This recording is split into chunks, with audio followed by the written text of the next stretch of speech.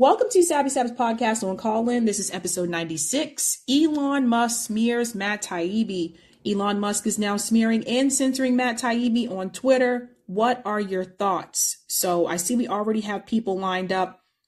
I have to say, this has just been really unfortunate. I think the Twitter files has revealed a wealth of knowledge, of information.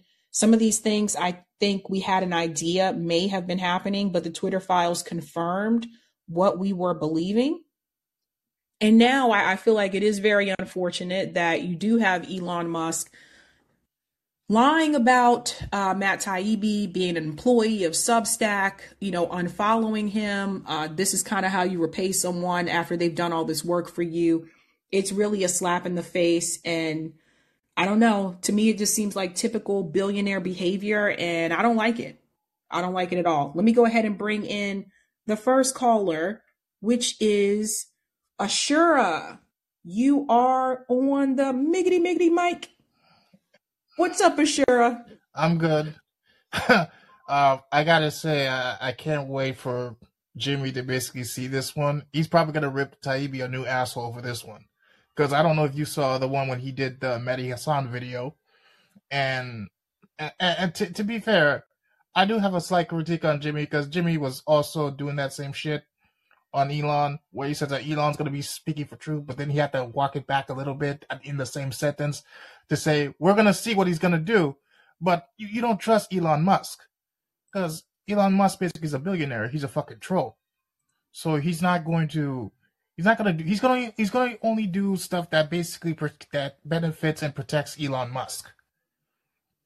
Well, I saw part of that episode where Jimmy was talking about it, because unfortunately I was watching part of it live and then I forgot what happened. I didn't get to see the rest of it. I think something came up, and I watched one of the clips, but I didn't see all of the clips yet. But what was Jimmy's opinion about how things kind of unfolded here? Well, Jimmy basically said that when it comes to Taibbi, he basically went on the show. He thought that it was gonna be like up and up, but in reality, basically, it was just a setup. Yeah, I thought it was a setup too. I thought it was a trap. It was like that character on Star Wars that goes, "It's a trap." That's what I thought. Admiral Akbar or some shit like that. Yeah. Yeah, because I didn't believe that, because even when Noel and I think it was Betsy was talking about how he went to Congress, he basically was defending the Twitter files. He didn't want to basically say it was, what's his name, Elon Musk that basically gave him the files, but he was basically defending the Twitter files and Twitter itself. And people were saying, well, where's Elon Musk in this shit? Why isn't he speaking up? Why isn't Elon Musk basically saying he's going to go to Congress? Because the Twitter files are not like government files. They're not anything like that. They're basically corporate property. So they're not going to do anything to him. Well, I did ask Matt during our interview, I did ask him if he thought that Congress would call Elon to a hearing as well, and if he thought Elon would do it. And he says, good question. I don't know if they will call him, but he would probably do it, but it's kind of weird to me that they didn't call him at all. Yeah, I don't think so, because he's a billionaire, so he probably donates to both of them. Then you have this thing where he backstabs him for Substack. I mean, we saw this coming when he says you got Twitter Blue. You had to make you pay for Twitter. Like, Twitter was never like something you had to pay for it, because he was trying to figure out where you can make some money out of it. Mm-hmm. And he was making people pay for a blue check. Then you have to pay for other shit. He wants ads to be on there. So Twitter is basically, I don't know. I think it's over for Twitter. I think that people are going to go anywhere else but Twitter now. And probably the shit libs are going to stay on that platform.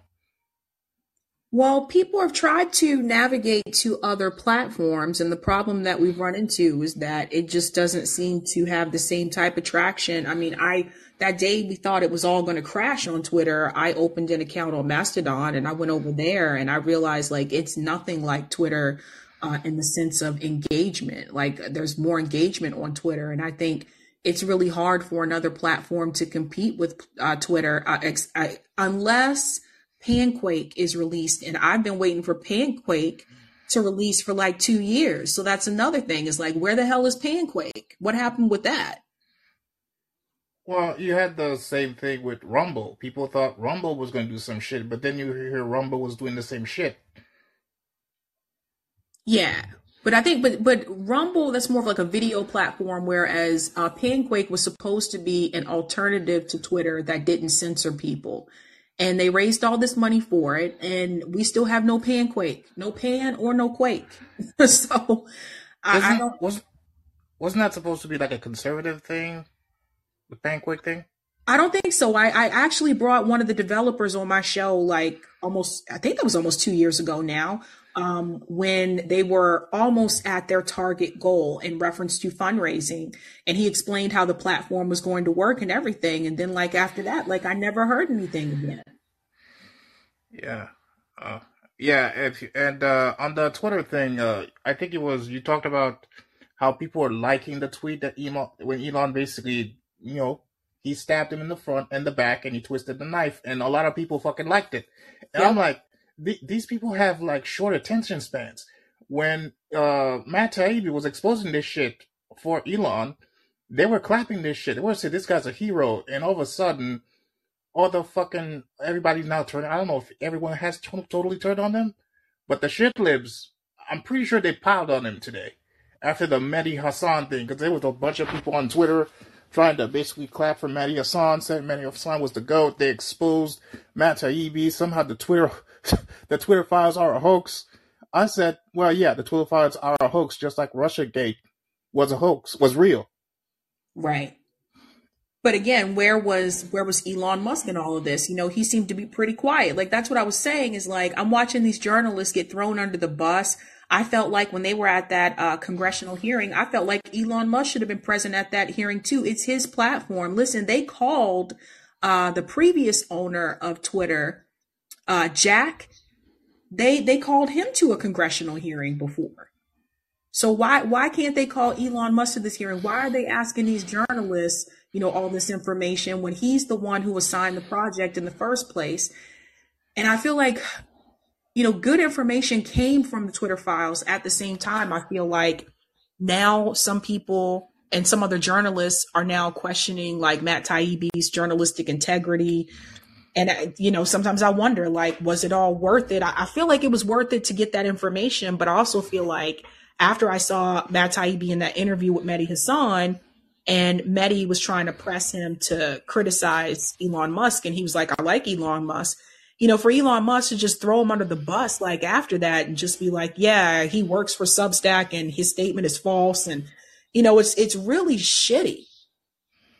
Well, yeah, he threw him under the bus, and he was driving the bus. So I guess that's it. He was driving the bus.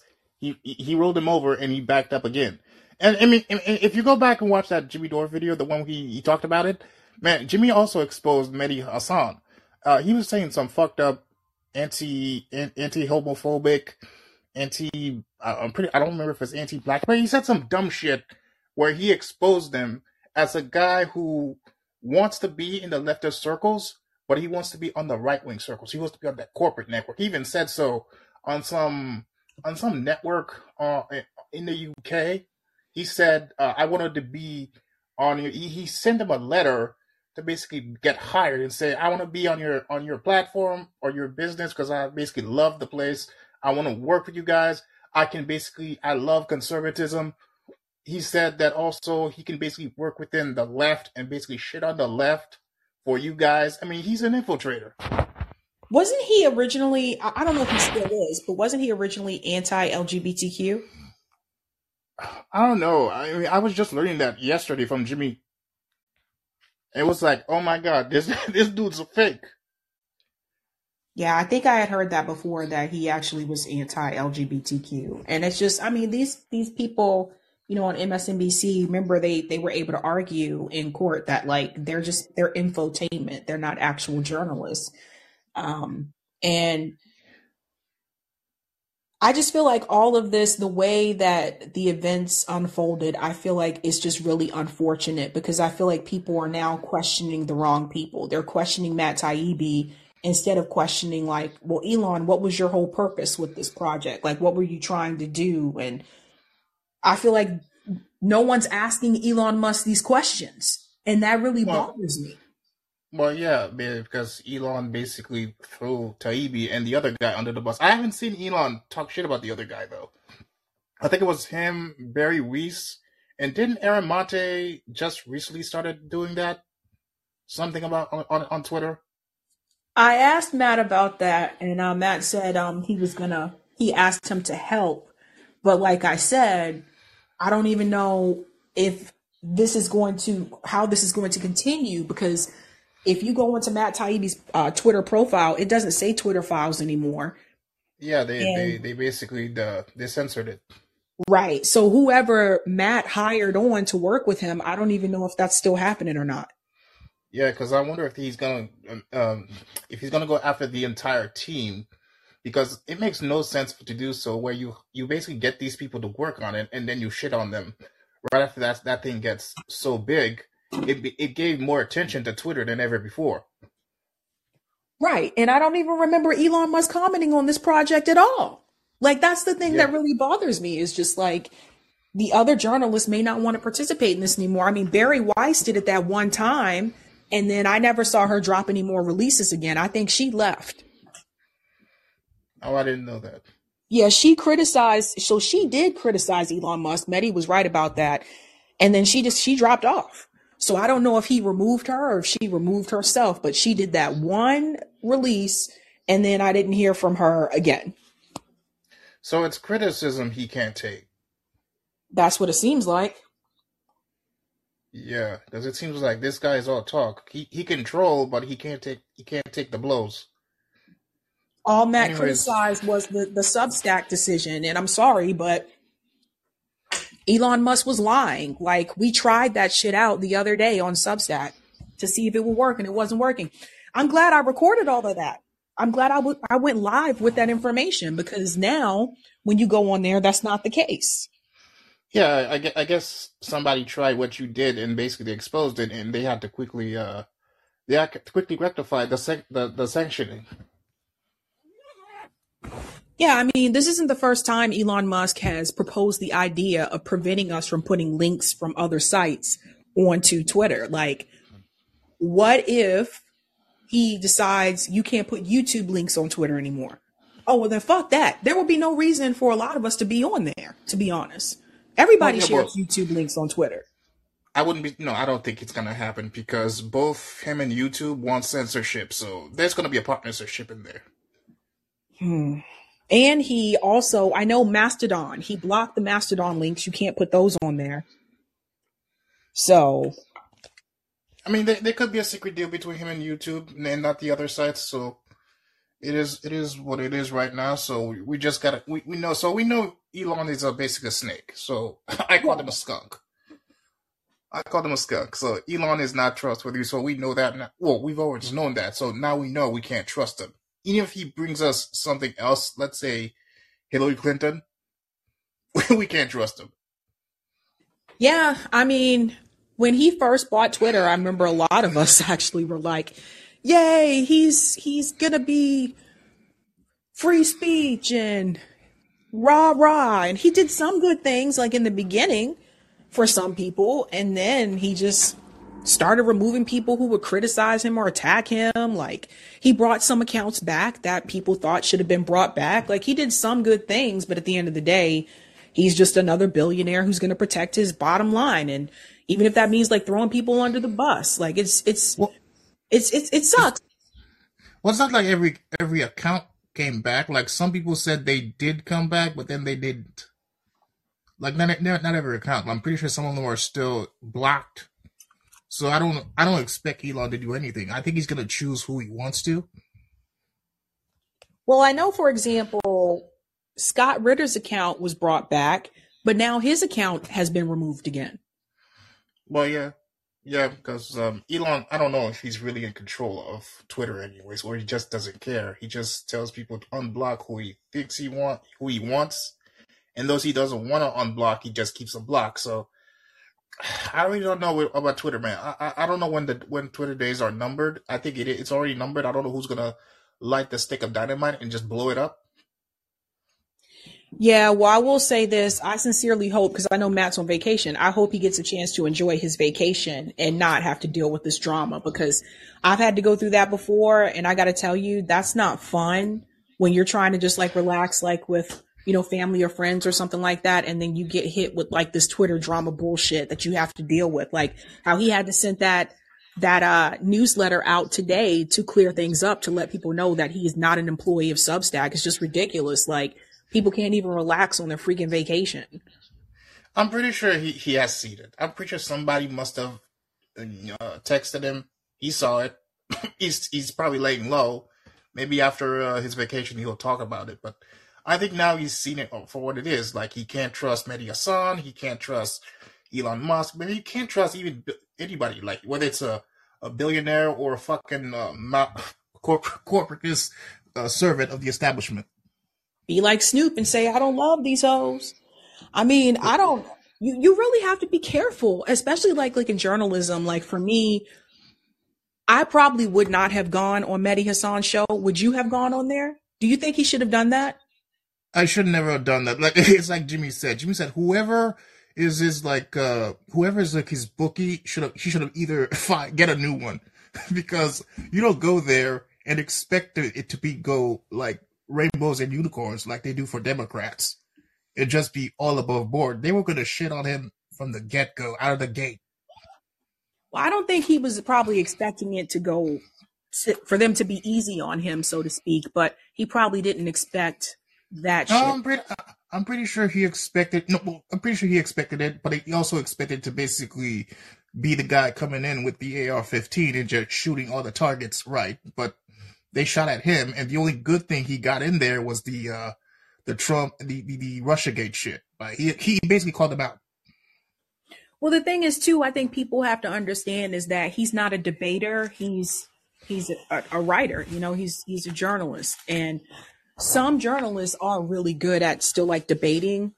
But for Matt, like I felt bad for him, because that's why when I covered that on Friday, I was like, sweep the leg, Matt, sweep the leg, hit him with the uppercut. Like, I mean, he's not a martial artist, Sabby. Like I said, he's a writer. I mean, I do notice that when you trip Matt Taibbi, he can't get back up.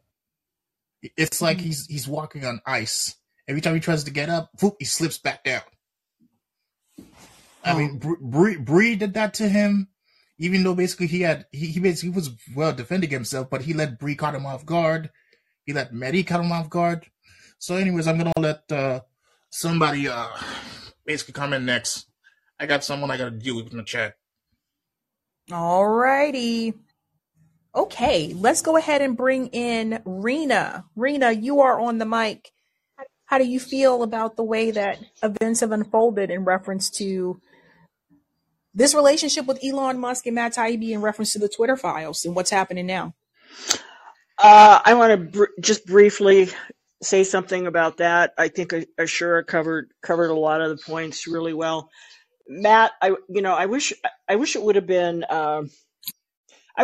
Glenn Greenwald, because for two reasons. He and Mehdi Hassan are colleagues, friendly people. I dislike a lot of things Mehdi Hassan does and says, and some of that stuff that Jimmy Dore exposed, I had never heard before. The one place where I always gave Mehdi Hassan points was his defense of the Palestinians and their situation.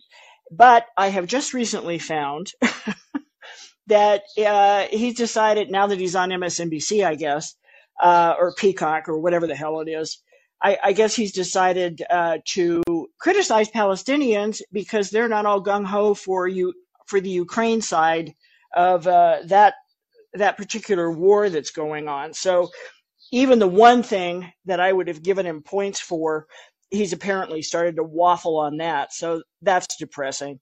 But whether or not Glenn and he have been cordial in the past, Glenn is a debater as well as a writer. And that would have been a very much different conversation. And, I love Matt. I think he's too nice, and he's a little too cerebral also. Like Ashura said, he's a writer, and he thinks. Somebody asks him a question, and he's not just loaded for bear like Glenn is, or I don't know, Jimmy Dore. People who are experienced with debate, or like stand-up comics who can think on their feet and deal with hecklers in the crowd. That would have been a much different conversation. So bless Matt's heart. And I don't mean that in a disparaging way at all. I think he's just nice, and I think he's also a thoughtful person. And when somebody asks him a question, he wants to give it a second or two to gather his thoughts together and form a response. And he's not expecting somebody to just jump down his throat. But anyway, those are my thoughts on that whole thing. I live in Nebraska, so I wanted to comment just briefly on your Nebraska segment. That voter ID law, and Eric in the live chat was absolutely correct on this. This whole thing is designed to restrict voting. There is no voter fraud in Nebraska. There has never been any voter fraud in Nebraska. Why would anybody bother with voter fraud in Nebraska? It's a blood red state now.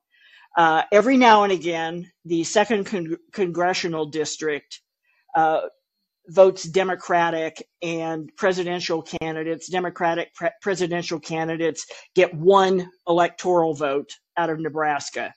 But and that does drive the Republicans crazy.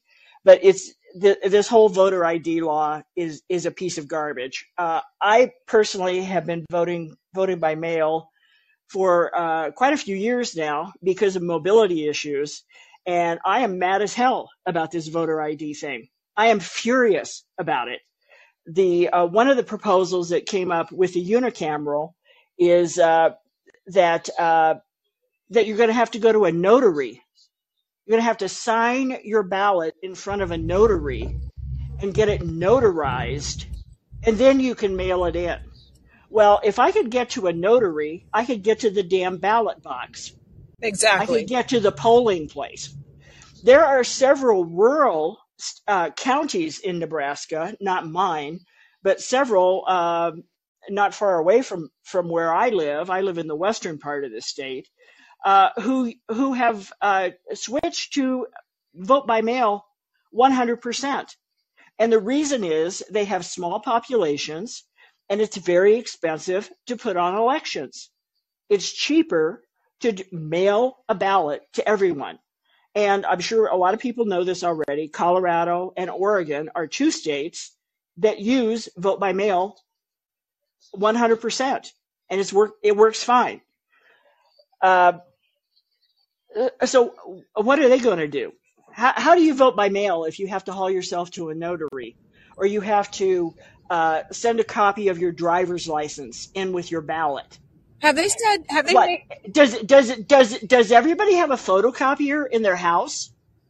I don't have a photocopier in my house.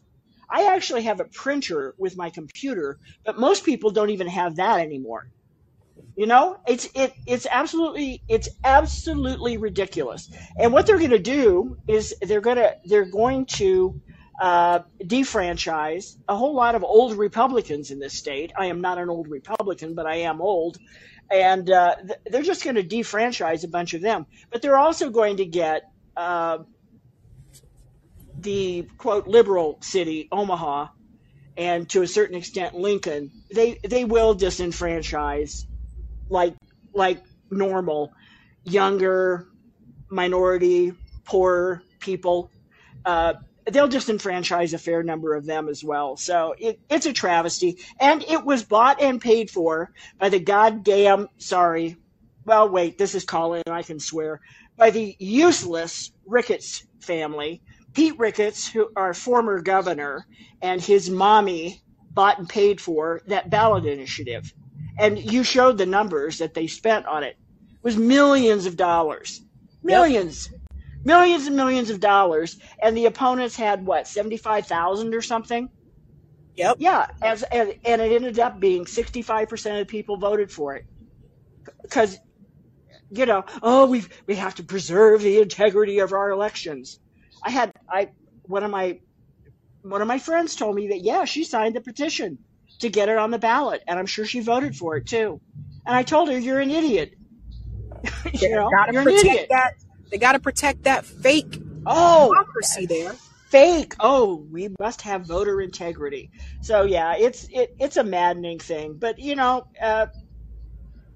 money talks in this state, and as far as the bazillionaires are concerned, I wish Chicago would take back all the damn Ricketts family and get them the hell out of this state, because they are toxic poison as far as I'm concerned. And just in general terms, whether there's any such thing as a good rich person, this is also the state where Warren Buffett lives. And he owns one of these fine railroads that keeps having derailments. So, yeah, there is no such thing as a good billionaire. And Elon Musk should be ashamed of himself. And I haven't seen Barry Weiss or Michael Schellenberger sticking up for Matt Taibbi either, though. So what's going on with those two? I have no idea. I know Barry Weiss, like I said, she dropped off earlier on. Michael Schellenberger, he was on Joe Rogan recently talking about the Twitter files. But right, I saw that. I watched that, yeah. I'm not sure if he said anything. Maybe he might have said something on Twitter. I'm not sure. Yeah, and I should check his Twitter feed before maligning him here, because he may have, in fact, come out and defended Matt. But yeah, it's a train wreck. It's sad. One other thing I do want to say. I'm on Twitter. I like Twitter. I use Twitter. There's nothing out there that compares to Twitter.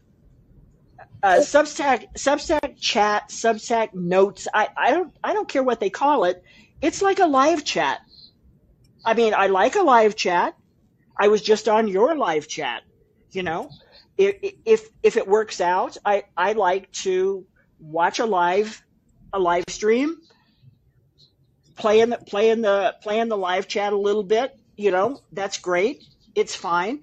I like to comment when people write articles and see if other people comment back to me and all that kind of stuff.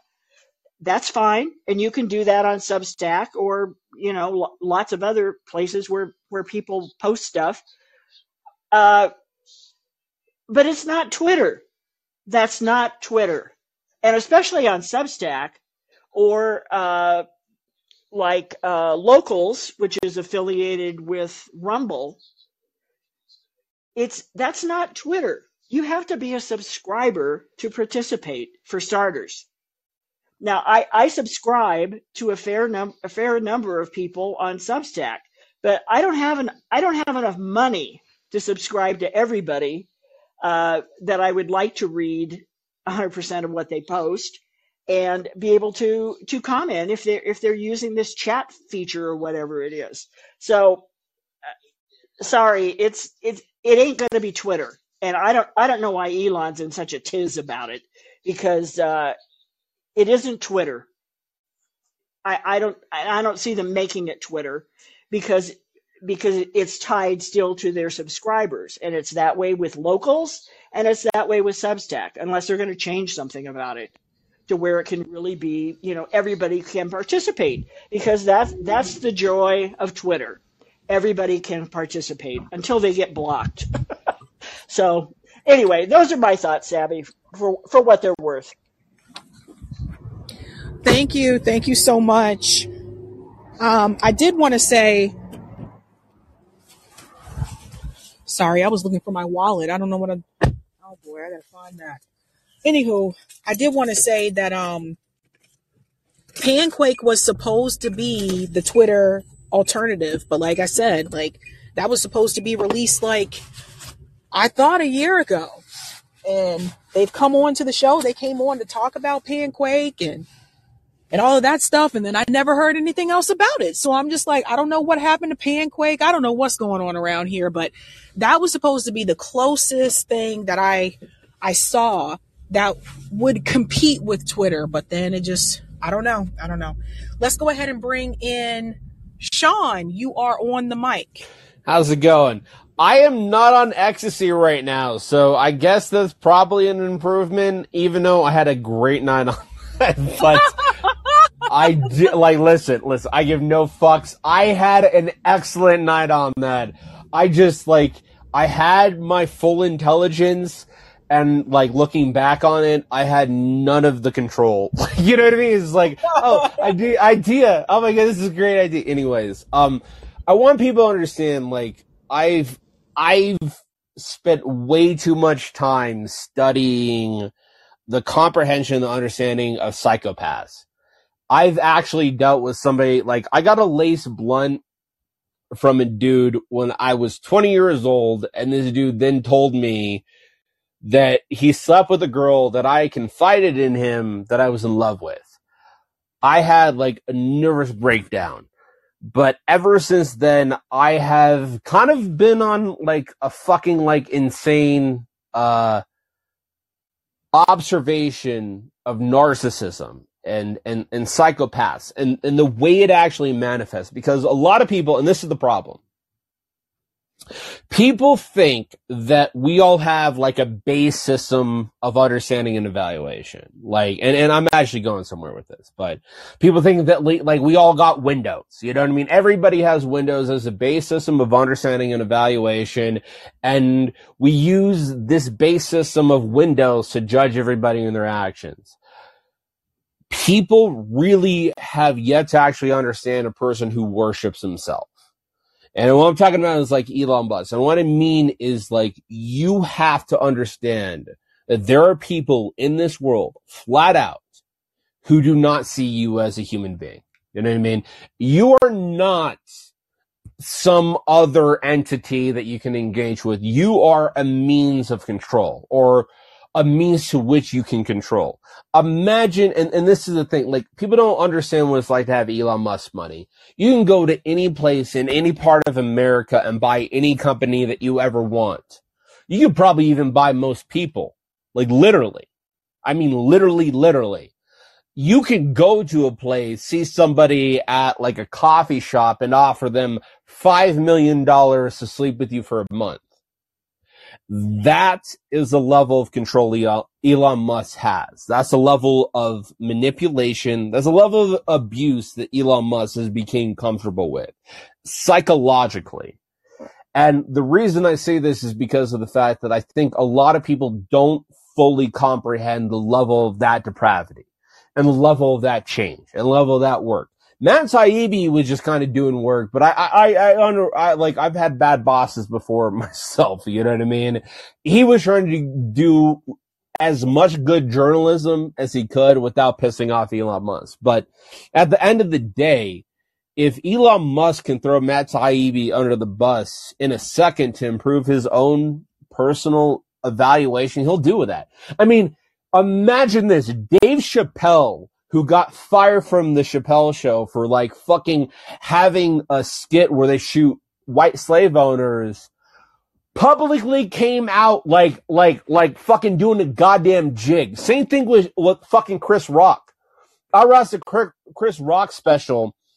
I'm still pissed. I'm still pissed because of the fact that we're not talking and I've said this before, but I want to say it real quickly. One of the last conversations MLK had with Harry Belafonte was one where MLK expressed that he had felt like he had integrated black people into, his words, a burning house. And what he was talking about was the cannibalistic nature of capitalism. Before that, if you were rich and black, you still went to the black community, and the black community actually benefited from it. There was racism, there was disgusting nature of all of that shit. And then white America murdered MLK, and the message they gave to everybody that MLK died for black people to experience the full breadth of capitalism. I get sick thinking about that's what MLK's legacy is led to by these sick, depraved people. But what you need to understand is this. He wasn't wrong when he thought that black people got integrated into a depraved system. The problem is we became so comfortable with the level of depravity that we see on a daily basis that we no longer have any level of sensitivity to evaluate it. MLK's objective, and the reason MLK was actually as successful as he was he decided that I'm going to show you the depravity. I'm going to show you just like peaceful people walking in a line, getting their heads beat in because this is the nature of the system. After they realized what MLK did, the system itself realized that they were never going to allow this shit to happen. Now you got the Rachel Maddows. Now you got the fucking, the bullshit on MSNBC and CNN because they are actually smart enough to understand you never actually show what the protest is about. You never show the dehumanization. What happened with Matt Taibbi is just the condition. You know what I mean? We got like fucking Jeff Bezos owns the Washington Post. And the problem that Twitter and Elon Musk have is the same problem that Donald Trump had with the presidency. Donald Trump is too blatantly fucking corrupt for the corruption to be hidden. So instead of actually highlighting or actually talking about the nature of the corruption of DC and the entire system, what they focus on Donald Trump. Instead of highlighting the corruption of shit like Jeff Bezos and the entire news industry, they focus on Elon Musk. But this is the thing. Elon Musk doesn't give a shit about anybody. He doesn't give a shit about Taibbi. What he cares about is that, like, okay, I'm going to sacrifice this fucking pawn.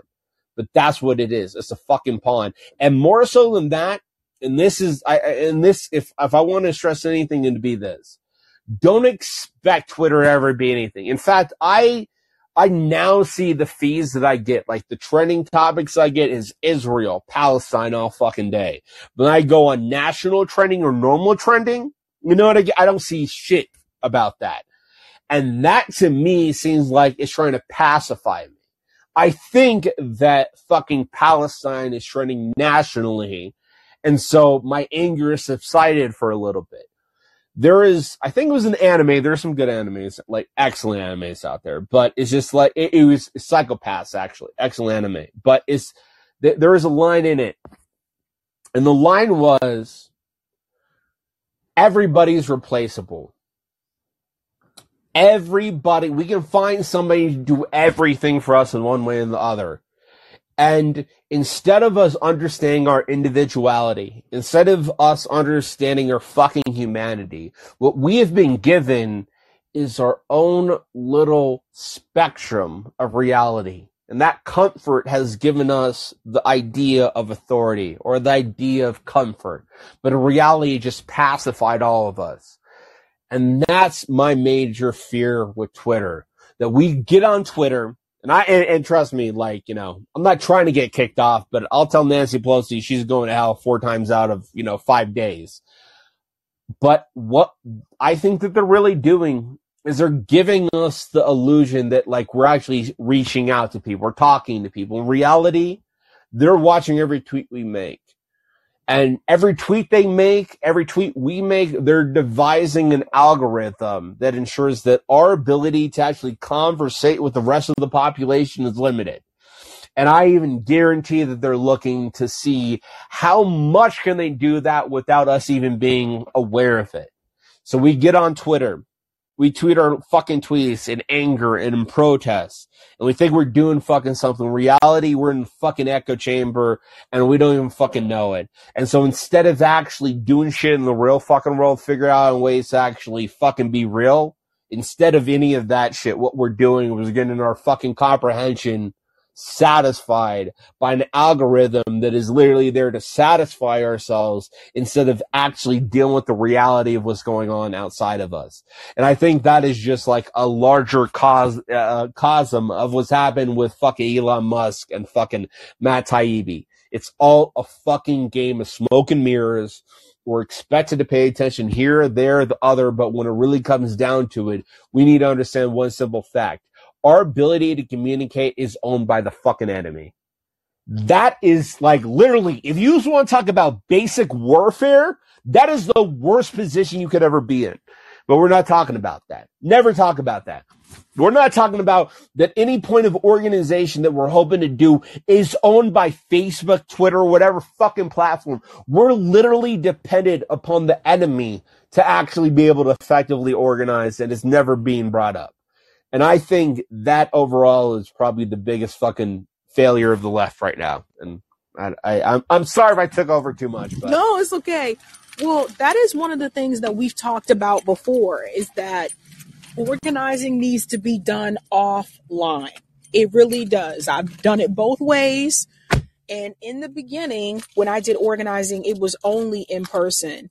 When the pandemic hit, that was when some of us moved to organizing online. So that changed things, I think, for a lot of people. It's like, how can we still effectively organize and we're locked down? Because my state was locked down for a while.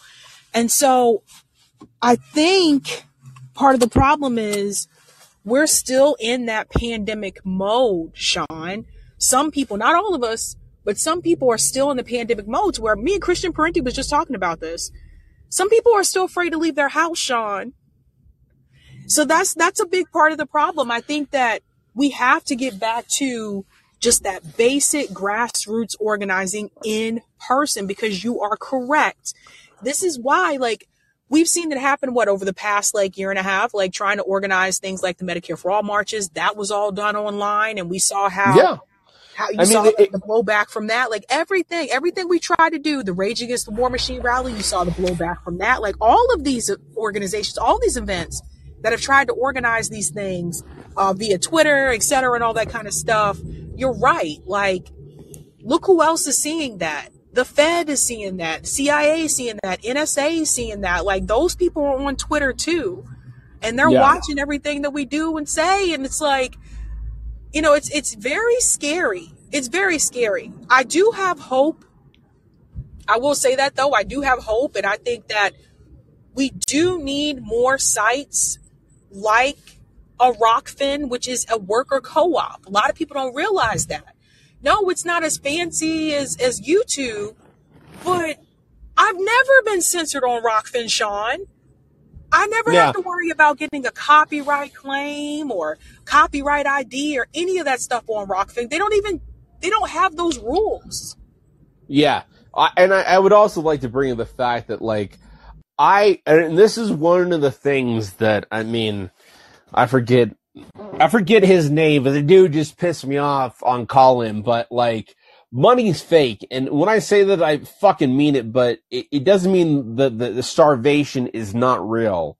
What we are dealing with, and this is the hardest thing that people, I think, have a hard time actually functionally realizing, because of the fact, if you're working, I'm lucky enough that I can afford a part-time job, but if you're working 5 days out of the week, you're focused on just working. That means out of literally, let's say, 5/7 out of the day, you're completely focused on work. There is going to be a limitation of your ability to evaluate the condition you're in, to evaluate the understanding that you're having, to evaluate what you're perceiving and understanding. That is the normal condition of everything that we're living with. And people think that this is just a normal condition of human life. This is abnormal. This is not a normal condition of human life. The problem is that just like war, just like poverty, just like fucking homelessness, people see something enough and they just get fucking acclimated to the point that they actually don't even have the ability to sense or see what's going on in front of them.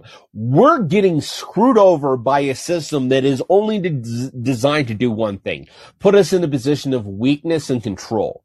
And the problem is that we have 1,000 ways of communicating, but we don't have the basic way of communicating simple ideas like this.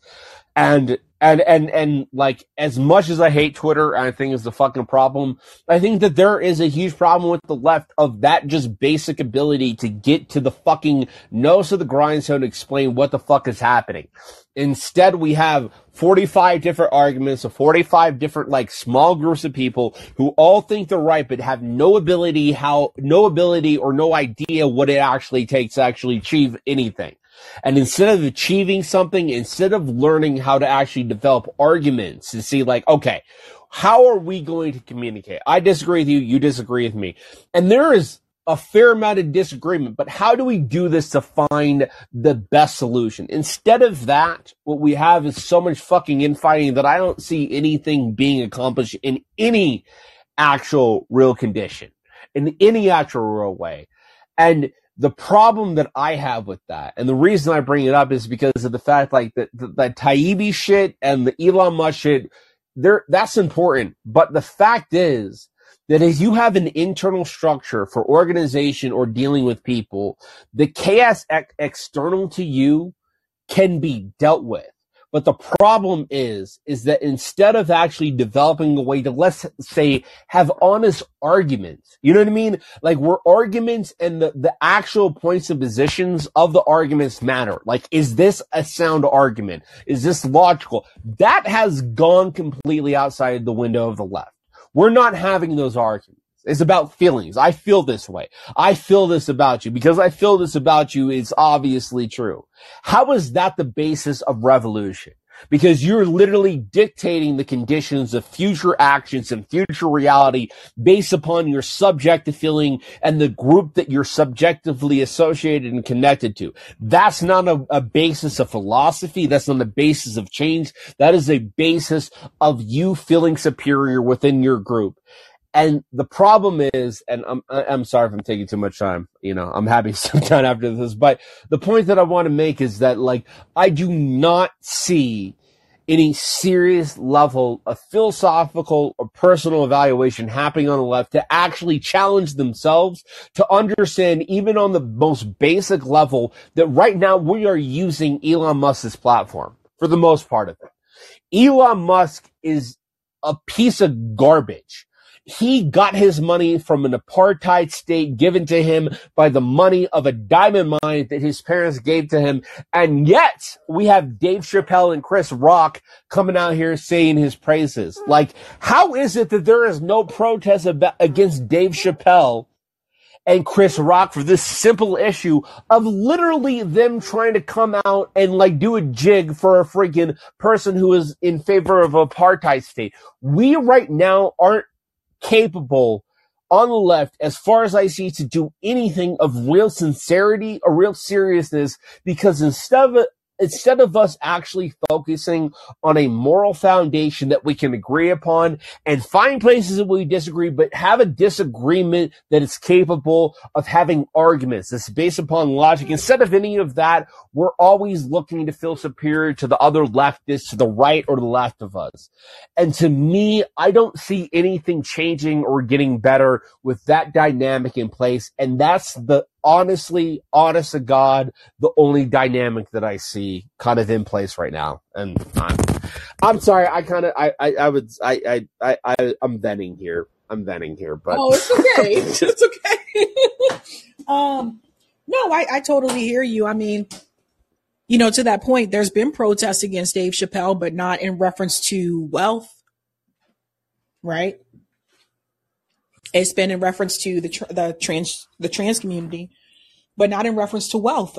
You have a good point there. Again, like I've always told people, wealthy people have class solidarity. I don't think Dave Chappelle was sitting back thinking about how Elon Musk got his money. All he sees is that he has money just like him. And they're going to be in solidarity with each other.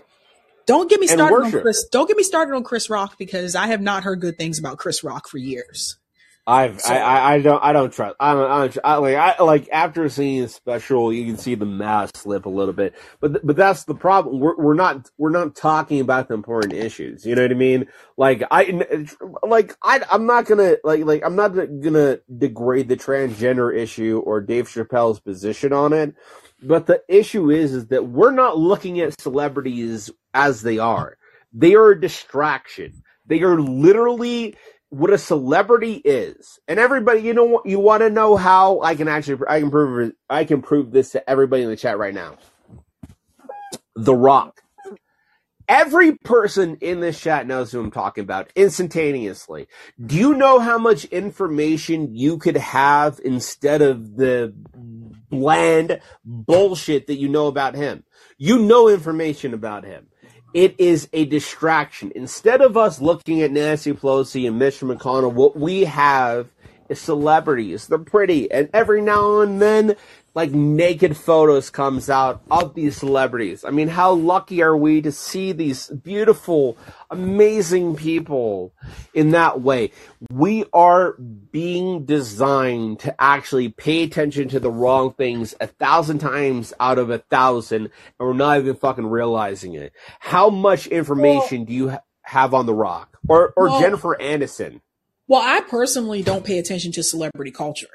So I don't know. I can't tell you personal things about any of these people, to be honest. Like, I just don't pay attention to it. I mean, there was a time when I did, but like, I can't even remember the last time I watched like a celebrity reality show or I watched an award show. Like, the Oscars just happened and came and went. And I didn't even know it was coming on. And people were like, "Did you watch the Oscars? Did you watch the Oscars?" I'm like, no. No, why do I fucking care? Like, explain this to me. They're dumb why do I care? They're who dumb. Got an award for best actor, best actress? Like, but what the fuck? How is that changing the world? It's not. So like, for me, but never that's understood it. those things.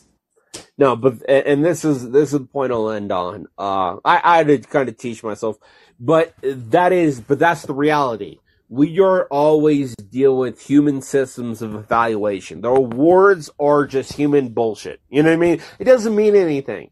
Like even like one of my favorite movies, Batman: The Dark Knight. They didn't even put it up for Best Picture. Now, I know that seems petty, but the movie was smart as hell. Like, I'm a smart person. I could go into detail about how smart the movie was. But the point is, it doesn't actually represent anything. It's just human people saying, I picked that. And that is the literal definition of our entire society. We don't realize that it's that simple because of the fact we think that, like, oh, money is mathematical. Money's not mathematical. Like, if you really want to dig into it, money's faker than fake. But because of the fact money seems mathematical, humans, just by nature, we think by evolutionary standards that money is an evolution of our condition. It's all a lie. Like, everything we believe is a lie. I'm going too far into it, but The Matrix was right. The first Matrix was the most profound, deep movie. And like, I literally started thinking about it like a couple weeks ago. The Matrix was right. We are living in a complete lie, but we've all lived in it for so long that it feels like it's actual functional reality. It's not. And that's what that right there, that delusion, that idea that we're living in reality is the thing that the Democrats, the Republicans, the celebrities, all of this shit is designed to do one thing: make sure people believe that what they're doing and living in is real. It's all bullshit. We can literally change it in the drop of a hat. But I appreciate you, Sabby, and we had some good times during the March for Medicare for All. The first one was dope. Yeah, it was dope. It was dope, and they fucking fired me because of the fact I was a volunteer. I'm just gonna say that. So fuck them. But I wanted the march to have as much inclusion and as much, like, I wanted to spread the authority out as much as possible. The second I said that, they were to fucking like put me on the sidelines. And I shut the fuck up. There was a fucking journalist that came to me. I shut the fuck up about it. I was like, do not do this. Like, I want this to succeed because I believe in it. But I shut the fuck up, and I told the journalist to shut the fuck up. But I'm going to be honest. You can't have a movement without different people. You have to have the fucking ability to have people who have disagreements and also have the ability to have disagreement to a way that is healthy. If you can't do that, you're not going to change anything. And I just want to say that and end on that. Thank you, Savvy. Alrighty, thank you so much, Sean. Let's go ahead and bring in Lewis. Just have to unmute. There you go. Weeks, huh? Lewis, what's up? Hey, how you doing? These days have been crazy. Yeah, I feel bad for Matt because he definitely does not deserve any of this whatsoever. While he was talking about the motives that people have for whistleblowing. Yeah, he should have covered himself a little better. Really read more about Elon's history with his employees, how he's dealt with businesses before, so he can see who he really was before he even got into the because Elon is all about himself and all about covering for his class's needs, not anyone else.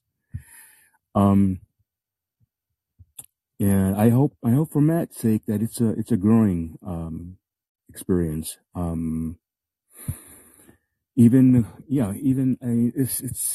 It's almost as if it feels almost as if Matt never left that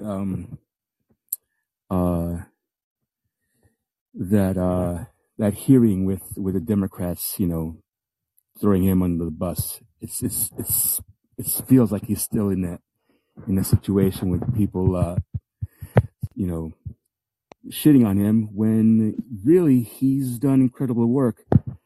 And there's just people who are too easy. We are too easily misled, too easily propagandized, and I don't blame people for that. The propaganda machine is a very powerful one. It's not only affecting things here in the States, but also in Europe, where very similar things. Corporations are buying politicians and then messing up things in Europe and England and in France and Germany. They're going to the same. The regular people in Europe are going through very similar things that we are with our politicians here, because they're all under. They're all serving corporate interests. And these are the people who are going to, sadly, with Elon being such an unbridled petulant child with too much money and time on his hands, that these are people who are willing to destroy the world, just as they're looking to start things with China and Taiwan, misleading people, because even until recently,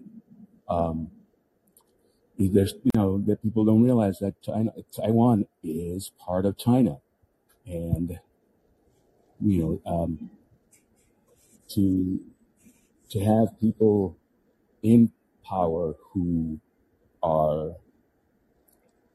don't care about humanity. They think they're going to survive, nuclear annihilation because reasons. These are people who don't live in the real world. They live in these bubbles that money protects them from. And we have to stand up, and do things ourselves locally to get things going. So hopefully we don't blow ourselves up. Voting for presidential and congressional seats is just garbage these days, unfortunately. Why are people, good question, Lewis, why do you feel people are going after Matt Taibbi but not the other journalists that were involved as well? Well, because Taibbi himself already has a real decent reputation, and the more decent a person's reputation is, the harder they go at them.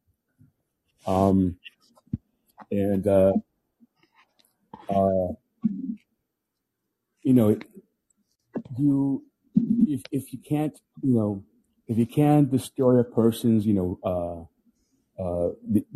can't go back to his take two, like Mehdi did. He only, talked about typos, essentially. and none of the substance. So Taibbi, he's a journalist of substance. And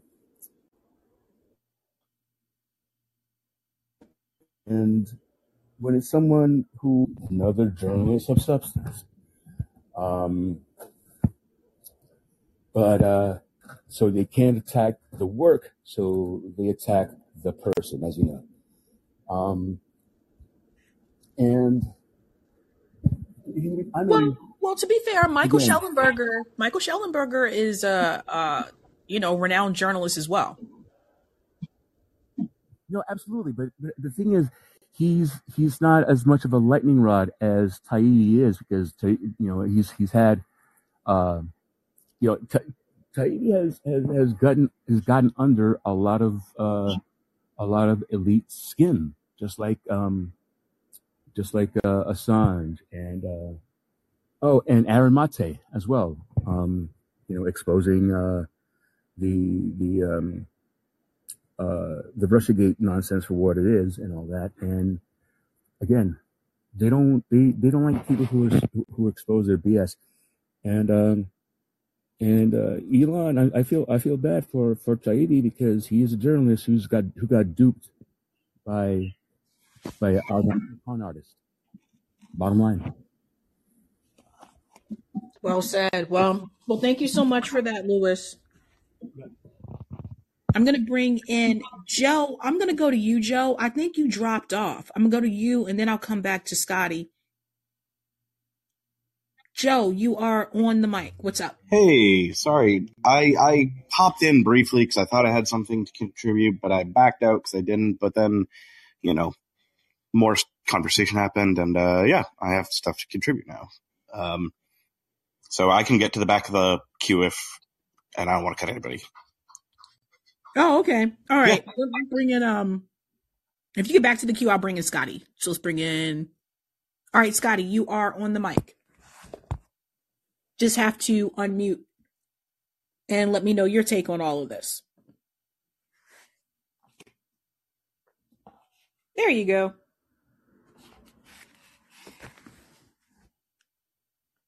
So you're unmuted, but I cannot hear you.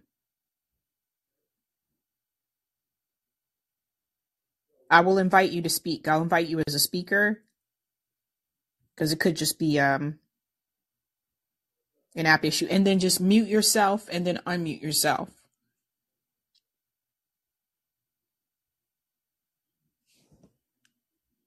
Actually, maybe it's me. Hold on, Scott. It actually might just be me. No, it's not me this time. Okay. I'll come back. Go ahead, Roger. I'll come back, Scotty. Maybe his mute button went gray. That's what I'm wondering. Oh no, he's gone. But go ahead, Roger. Now bring in Lance. So this is not going to save MSNBC, because maybe Trump will save MSNBC, but at the end of the day, no one's watching them anyway. And this was like a Hail Mary to try to keep them alive. So we'll win the war. They may have got this one, but we'll win the war. But I never believed. I heard a bunch of people, customers who I had, who was saying, "Hey, Elon's going to take over. Is going to take over Twitter, and it's going to be free speech everywhere, or whatever." I said, "You really believe that?" He said, "Yes." And I was just like, "Well, what if one of his workers at one of his battery factories wanted to do a union, or want to speak bad about the working conditions? You actually think he's going to let that fly?" So it's like, I never really believed that he was going to be like, I'm not saying anybody here believed that, but anybody with common sense should know that he wouldn't have not let, free speech, reign free. That was just wishful thinking. So I don't know, about that or whatever. But just speaking to what Sean was saying before, Hey, Sean, you're still here. Good. Listen, just like you were saying before about, we need to get past the arguments and whatever. You live in a ballot initiative state. You can bypass all of that. Colorado, you can put your own initiatives on the ballot to pass state law and ratify your own amendments to the Constitution, to the Colorado Constitution. So to me, that would be just boom, getting straight to the activism part right there. You see what I'm saying? You should hook up with Frank. He's on here. He's in Colorado. You know what I'm saying? Because that right there, that's your activism right there. That's your not being on Twitter right there. That's actually meeting up with people and going. And not to mention, Sean, you got activism. You got campaign and activism experience with the Bernie campaign. So, you know what I'm saying? I mean, you got everything that you need. So I think you should think about that. I think because once one state gets these laws passed, the others will follow. You know what I'm saying? And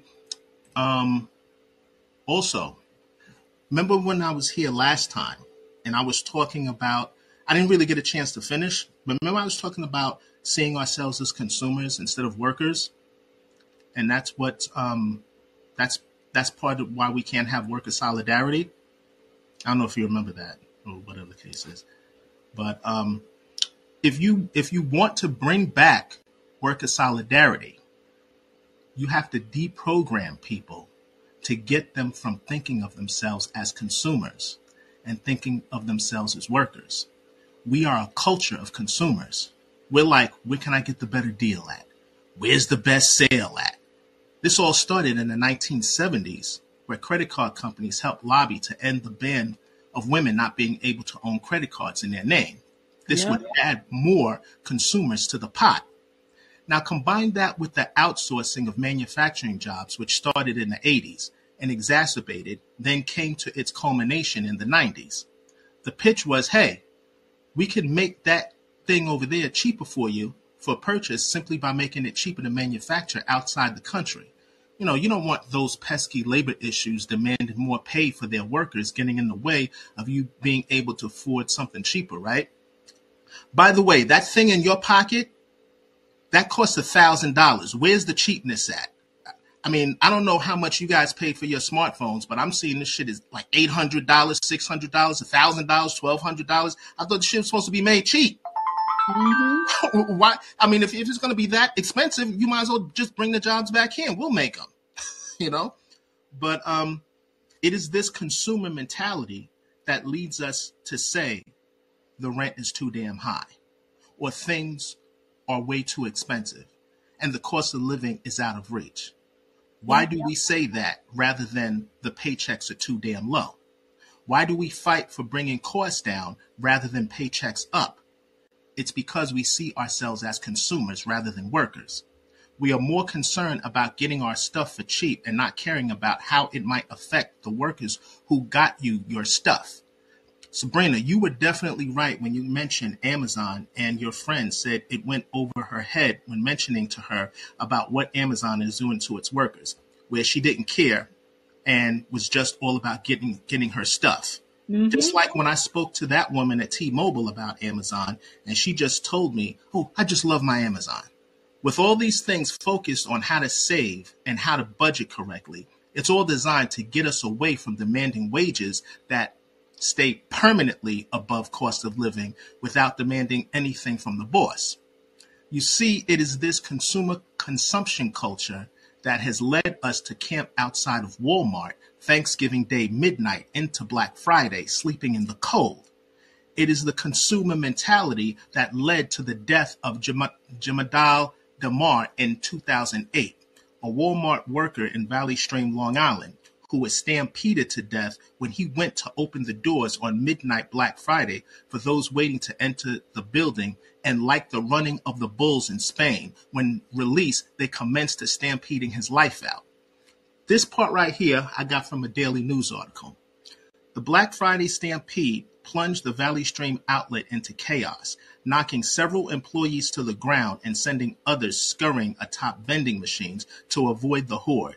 When the madness ended, 34-year-old Jamatar Demore was dead and 4 shoppers, including a woman 8 months pregnant, were injured. He was bum rushed by 200 people, said one Walmart worker, Jimmy Overby, 43. They took the doors off the hinges.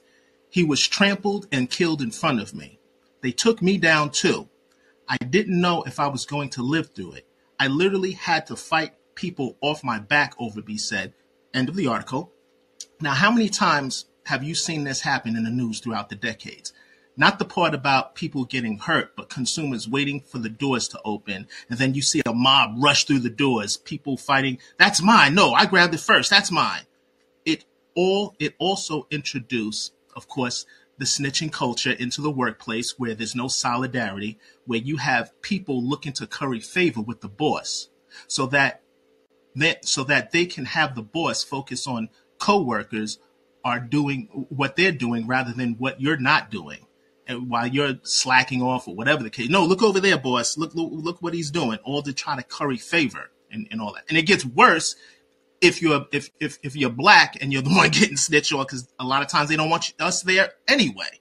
So it's even double of that. So now you're dealing with no worker solidarity on also a racial level. Okay, so it's not just no worker solidarity with consumer culture, but race as well. This is why when I say tax the rich, I tell my brethren here that we should be specific on which rich we wish to tax. If you say tax the industrial of today, like Musk, Gates, Bezos, that's a lot harder lift because people feel a connection to those companies. Why? Because they offer them something they can use in their lives, which is why I say the tax the rich argument should be for those who represent the majority of the wealthy in this country, which are not those who manufacture things, but those who make money off of money but contribute nothing tangible that society can use. If you wish to tax the rich, you tax derivatives, speculation, stock transfers, stock buybacks, capital gains, carried interest, and high-frequency trading. You never hear anyone professing their love for those guys. When it comes to Bezos, Musk, and Gates, our rhetoric should be Attorney General dissolution, a.k.a. revoking their corporate charters, a.k.a. the corporate death penalty. Make it possible for the attorney generals to issue our cooperative charters in their place. In conclusion, this is exactly what I mean when I say there can be no worker solidarity until we deprogram our mind from thinking of ourselves as consumers, but reprogram our mind instead of thinking of ourselves as workers. However, what I would argue for instead is to jump right over that and get them to think of themselves as owners rather than workers instead. It is a more effective approach. Thinking of themselves as owners of companies, land, distribution, and supply chains through cooperative, worker, and community ownership goes a longer way. We do that, then a general national strike would be organic. That's it. Well said, Roger. Well said. I think, Scotty, you want to give it a try now? Want to go ahead and unmute and see if it lets you come in?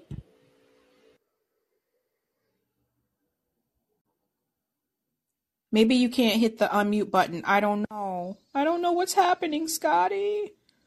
Can you hear me now? Damn it. Oh, yeah, I hear you. Okay, I even said yeah. it wrong. It's not Scotty. It's supposed to be Jim, right? It's, damn it, Jim. Damn it, Jim. I'm a doctor, for God's sake. Go ahead, Scotty. Yeah, so that was a good Roger. I heard the last bit of that. So yeah, we definitely do see ourselves as consumers rather than workers, and maybe I don't even think we. A lot of us don't even like to see ourselves as working class or poor because we still believe in the American dream. Maybe that's another reason. But I wanted to call and say so I went on the Lever website, and so I paid the $8 to get the full interview, the AOC interview. Um, and I'm listening to the interview. The interview is like an hour long, and there is no pushback throughout the entire interview. Like like you know how like TYT made fun of Dave Rubin the way he interviews people. Like he just Yeah. lets them talk. That's pretty much what David Sirota did throughout this interview with AOC. And the funny thing is, so he asked her the question about, the railroad strike vote, of how she voted to break the railroad strike. And the way he phrases the question, he says, the readers and the listeners ask the questions of you, saying, well, you voted 91% of the time with Democratic leadership. You didn't vote. You didn't withhold your vote to force votes for Medicare for all. And he also said, because I'm looking at the transcript, he also said, yeah, I'm looking at the transcript. He said pretty much that, and he just lets her talk throughout those things, and doesn't offer any pushback. Doesn't doesn't say like, well, you could have done that. And there's even one point in the interview where AOC says, well, also, people have to really think about what it means to do a general strike, because we have to really come to terms with that. But what And is I'm this? like, I'm sorry, Scotty. What does this have to do with the way that she voted the way that she did, though? it, he doesn't press her. Like I sent you the interview. Like I don't know if you got the link, but I can't even send you the transcript. Can you And it's email it just to me? Because if you send me something on Callin, and that's for all you guys, like I keep forgetting Callin even has a messaging part. So it's best if you just email it to me. what is. Well, I want to ask for your email on here, but would you It's be able to? no, it's public. It's under all my videos. I'll put it in the. Uh, I just put it in the chat again. Yeah, it's Sabrina Salvati at SabbySabs.com. Yeah, it's public. I don't hide it. okay, yeah, because I didn't want to put you on the spot there, but yeah, he does not.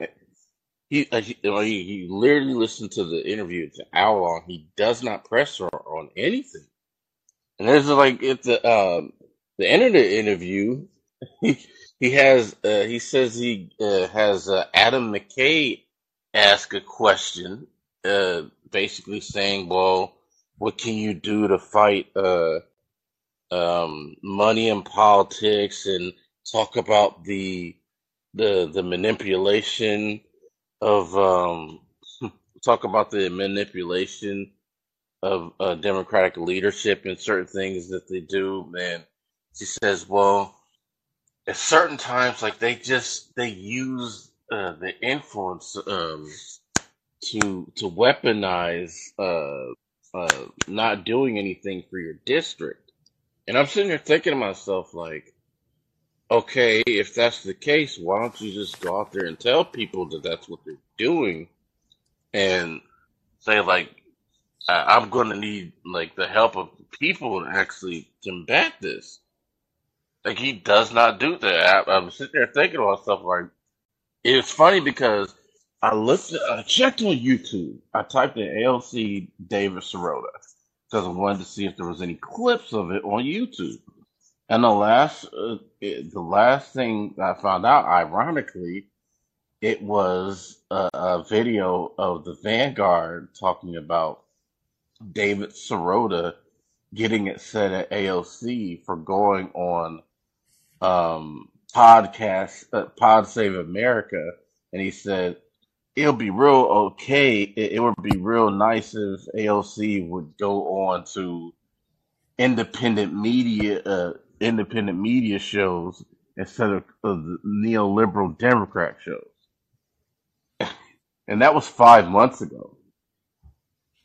And so, yeah, and once I'll send it to you, so you can see what I'm talking about. But because the interview is 50, like maybe an hour long. And by the way, you're right. Matt Taibbi is too nice.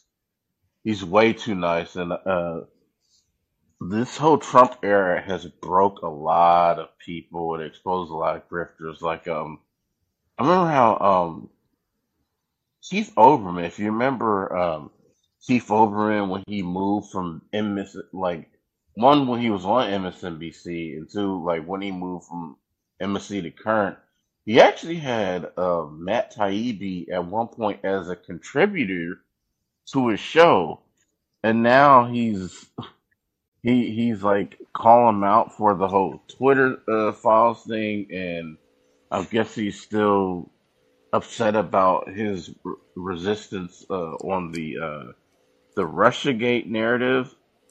Keith got fired. He didn't leave.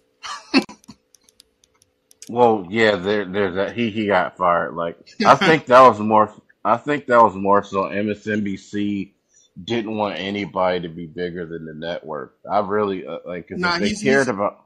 he got a big ego, and he don't know when to shut up, and he pisses people off in the wrong way. That's I mean that's true, but Chris Matthews is the same way.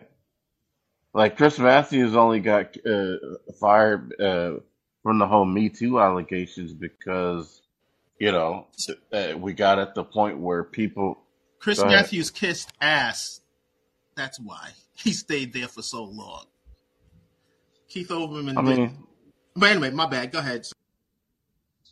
yeah, that's understandable. But like if they, because I remember also the same thing happened with Phil Donahue. Like Phil Donahue was their number one rated show, and then they cancel a show, only to find out a year or two later that they had a memo saying that we don't want our number one show to be the anti-war show when everybody else is waving the flag for the Iraq War. And I think that was the same issue with Keith Olbermann, even though the guy's just a standard limousine liberal. So there's that. But yeah, like it's really interesting. Like you see all these people who are in like those spaces, like Matt Taibbi, Glenn Greenwald, Jimmy Dore being on TYT for about a decade and not a lot of complaints about him publicly because you would have heard about it before 2016. Like there's all these different figures that used to be invited on these shows, and ever since Trump gets elected and the Russiagate narrative happens, like these people have falling out with the crowd that they used to be a part of. Like it's really a fascinating and strange watch. What's happened over the past years post 2016. You're in Chicago, right? Columbus, Ohio. I'm Buckeye fan 05 on YouTube if you see me. If you see me in the comments. Bucko fan 05? Buckeye. No, Buckeye fan. Yeah, Buckeye fan. You live in the ballot initiative state. Yeah. You sound like you're young. You sound like you got energy. You know I'm a prodigy, right? Yeah. I'm 37, so I'm not that young. Young, but not that young. I hear you. You should do it though. Mm-hmm. But how's both your Easters going? Going great. I was at a protest about the New York Health Act and stuff. Yeah, And off work. Yeah, Yeah, all over the country. Yeah, off work pretty much. But yeah, I was trying to listen it in, but whatever reason, like the past couple of times when call in, like I'll listen and I'm not like the sound goes out on your end. So I don't know if you've seen, I don't know if you witnessed that on this app, but like Who whatever reason, on go my ahead. end or Roger's end? On your end, like I don't hear anybody at certain points. Like Well, I I try think to like mute if I'm not talking. I try to mute myself so I don't get that echo. no, I mean in general. Like I don't hear any like like when I tried calling in a few minutes ago, I didn't Mm-hmm. actually hear anybody speaking. Really, I that's the had app. to, yeah. You might need to update the. You might need to update it. Mm, maybe I'll next time I'll try on the computer, but like yeah, I guess they still need to fix the app. But yeah, it's really been strange and like they're gonna end up at some point, and I think in the near future if it gets to this point because like we look back on the Red Scare of how it like destroyed people's lives and like one person that comes to mind is Paul Robeson. And like Oh, we like yeah, you oh, know what Paul. I'm talking about. Wow, y'all don't know what cancel is until you seen how they canceled Paul Robeson. Yes, I always laugh. Like people complain about cancel culture. I'm like, go look up Paul Robeson. Go look up Eartha Kitt throughout the '70s and the '80s. Like I'm 37, so I remember seeing the movie Boomerang. Like I was a teenager, I seen the movie Boomerang, and that's how I ended up finding out about Eartha Kitt. And I didn't realize like who she was until like years later, and then Mm-hmm. I hear the story of of what happened between her and Bird Johnson, Yeah, and like Lyndon Johnson. Yeah, that's being canceled. Like that's yeah. being seriously like hell. Big Bill Haywood had to leave the country, go to Russia, spend his Mm-hmm. remaining years in Russia. Like all these people dropped the Red Scare and uh, House on Un-American Activities. Like And that's real. Can these people Go were ahead. celebrated as heroes.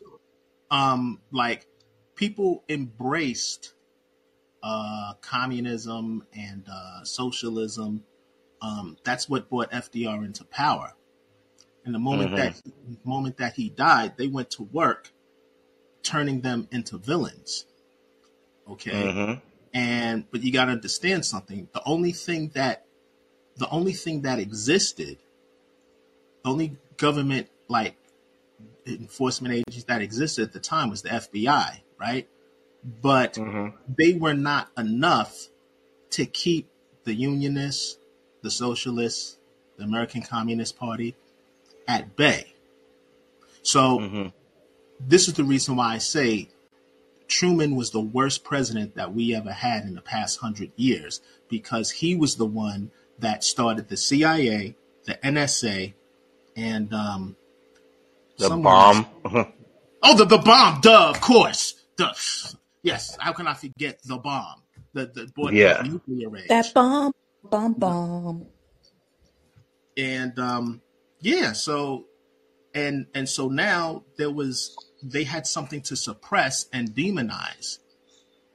You know, Hmm. unions and what's the other one I said? The CIA. I mean, sorry, the unions and the other stuff I said, communists and socialists and so on and so forth. You know, but I wanted to ask you, how's it going over there in Ohio in terms of I don't know how far you are away from East Palestine. Like, what do you see? What to give us some on the ground coverage here. As far as East Palestine, Ohio, I'm getting my news from you guys as far as like what's been going on. Like I'm in Columbus, so I'm not like first time I even heard about East Palestine was when the Mm-hmm. accident or lack or whatever you want to call it happened. Mm-hmm. So like it's a really small town. So like I like the next town over from me is another kind of town called Lancaster, and So like I like, know about the other. Yeah, go but do ahead. you see like the air pollution, or like I'm trying to see like environmentally wise, like do you see effects like in terms of No, no, water, I anything? no. No, we're far from East Palestine. Now, I have heard things about like I don't know if it borders Pennsylvania, like it like Lee into Pennsylvania. I've heard issues about that, but I haven't heard anything else like any time I do hear about it, it is from I heard Jordan Sheridan reporting on it and the people that Savvy bought on, but yeah, they don't do like as far as our local news and like our local news uh is Sinclair broadcast. Oh, So that yeah, we're kind of screwed on that issue. So well, you yeah, have a like YouTube channel, right? You could go out there, get your little do nah, the Savvy thing. I'm just a listener on YouTube. I'm not actually like I don't have a channel. I'm just a listener. Scotty's like, how you trying to put me out there like that, Roger? No, but Oh that's what I man. respect. I respect the Sappy enough. Like I respect anybody who does this type of work because like you give up a lot of your anonymity and your time and like we get a peek in a little bit of your life, but not as much. But like yeah, I ain't going that far. But Hey, that's why I respect you guys enough to actually do it, including you, Roger. Like you've been like one of the more consistent listeners, and like even like prodding people, saying like what do you guys do this that, and the third, and like even the whole idea of being saying like we need to be workers and not consumers. So I respect you guys for doing what you do.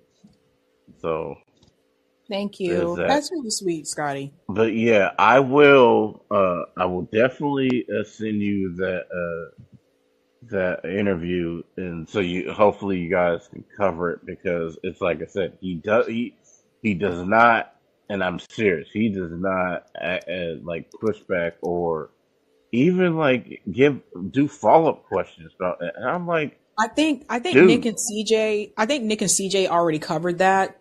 Um, no, they only covered like the that question about Clarence Thomas. That question was uh, like maybe a few minutes.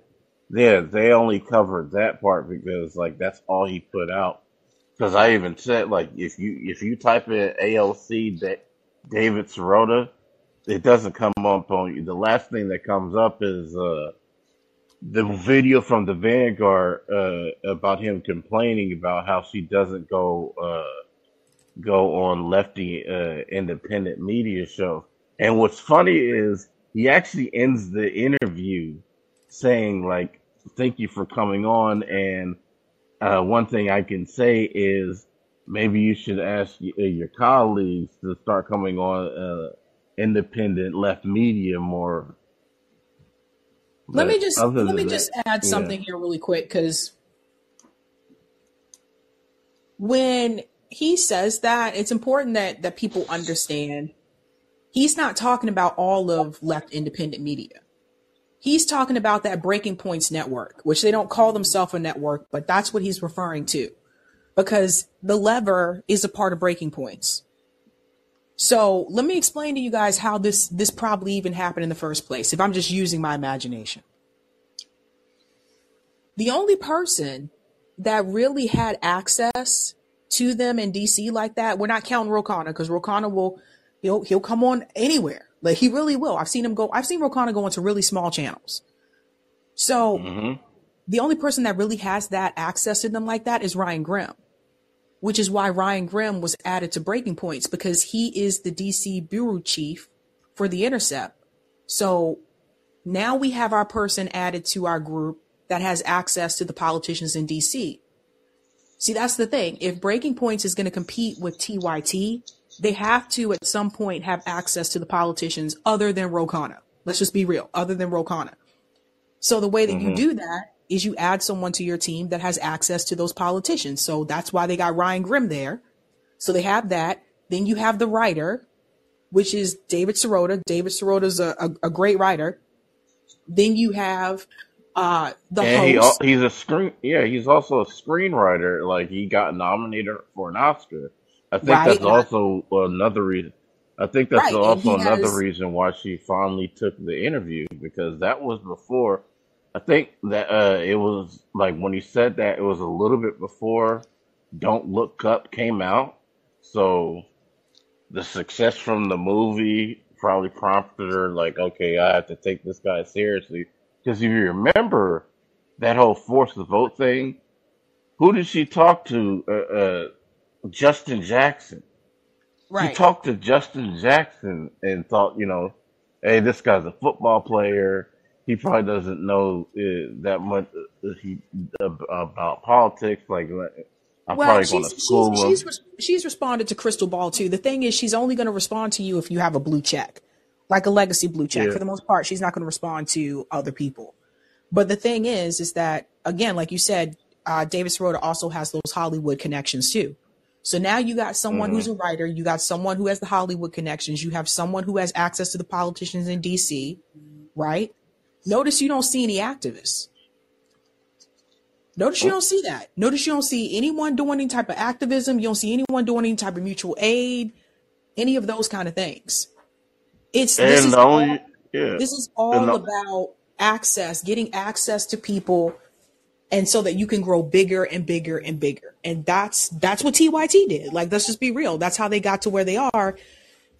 And that is how you create a new mainstream, which is what they said they were trying to do, create a new mainstream. So in order to create a new mainstream, you're going to have access to people that you may not have had access to when you were just doing independent, raw independent media and stuff like that.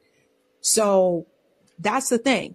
So what I'm saying is that AOC is only, if she goes into left independent media, she's not going to go onto a channel that she knows is going to push back on her and is going to press her.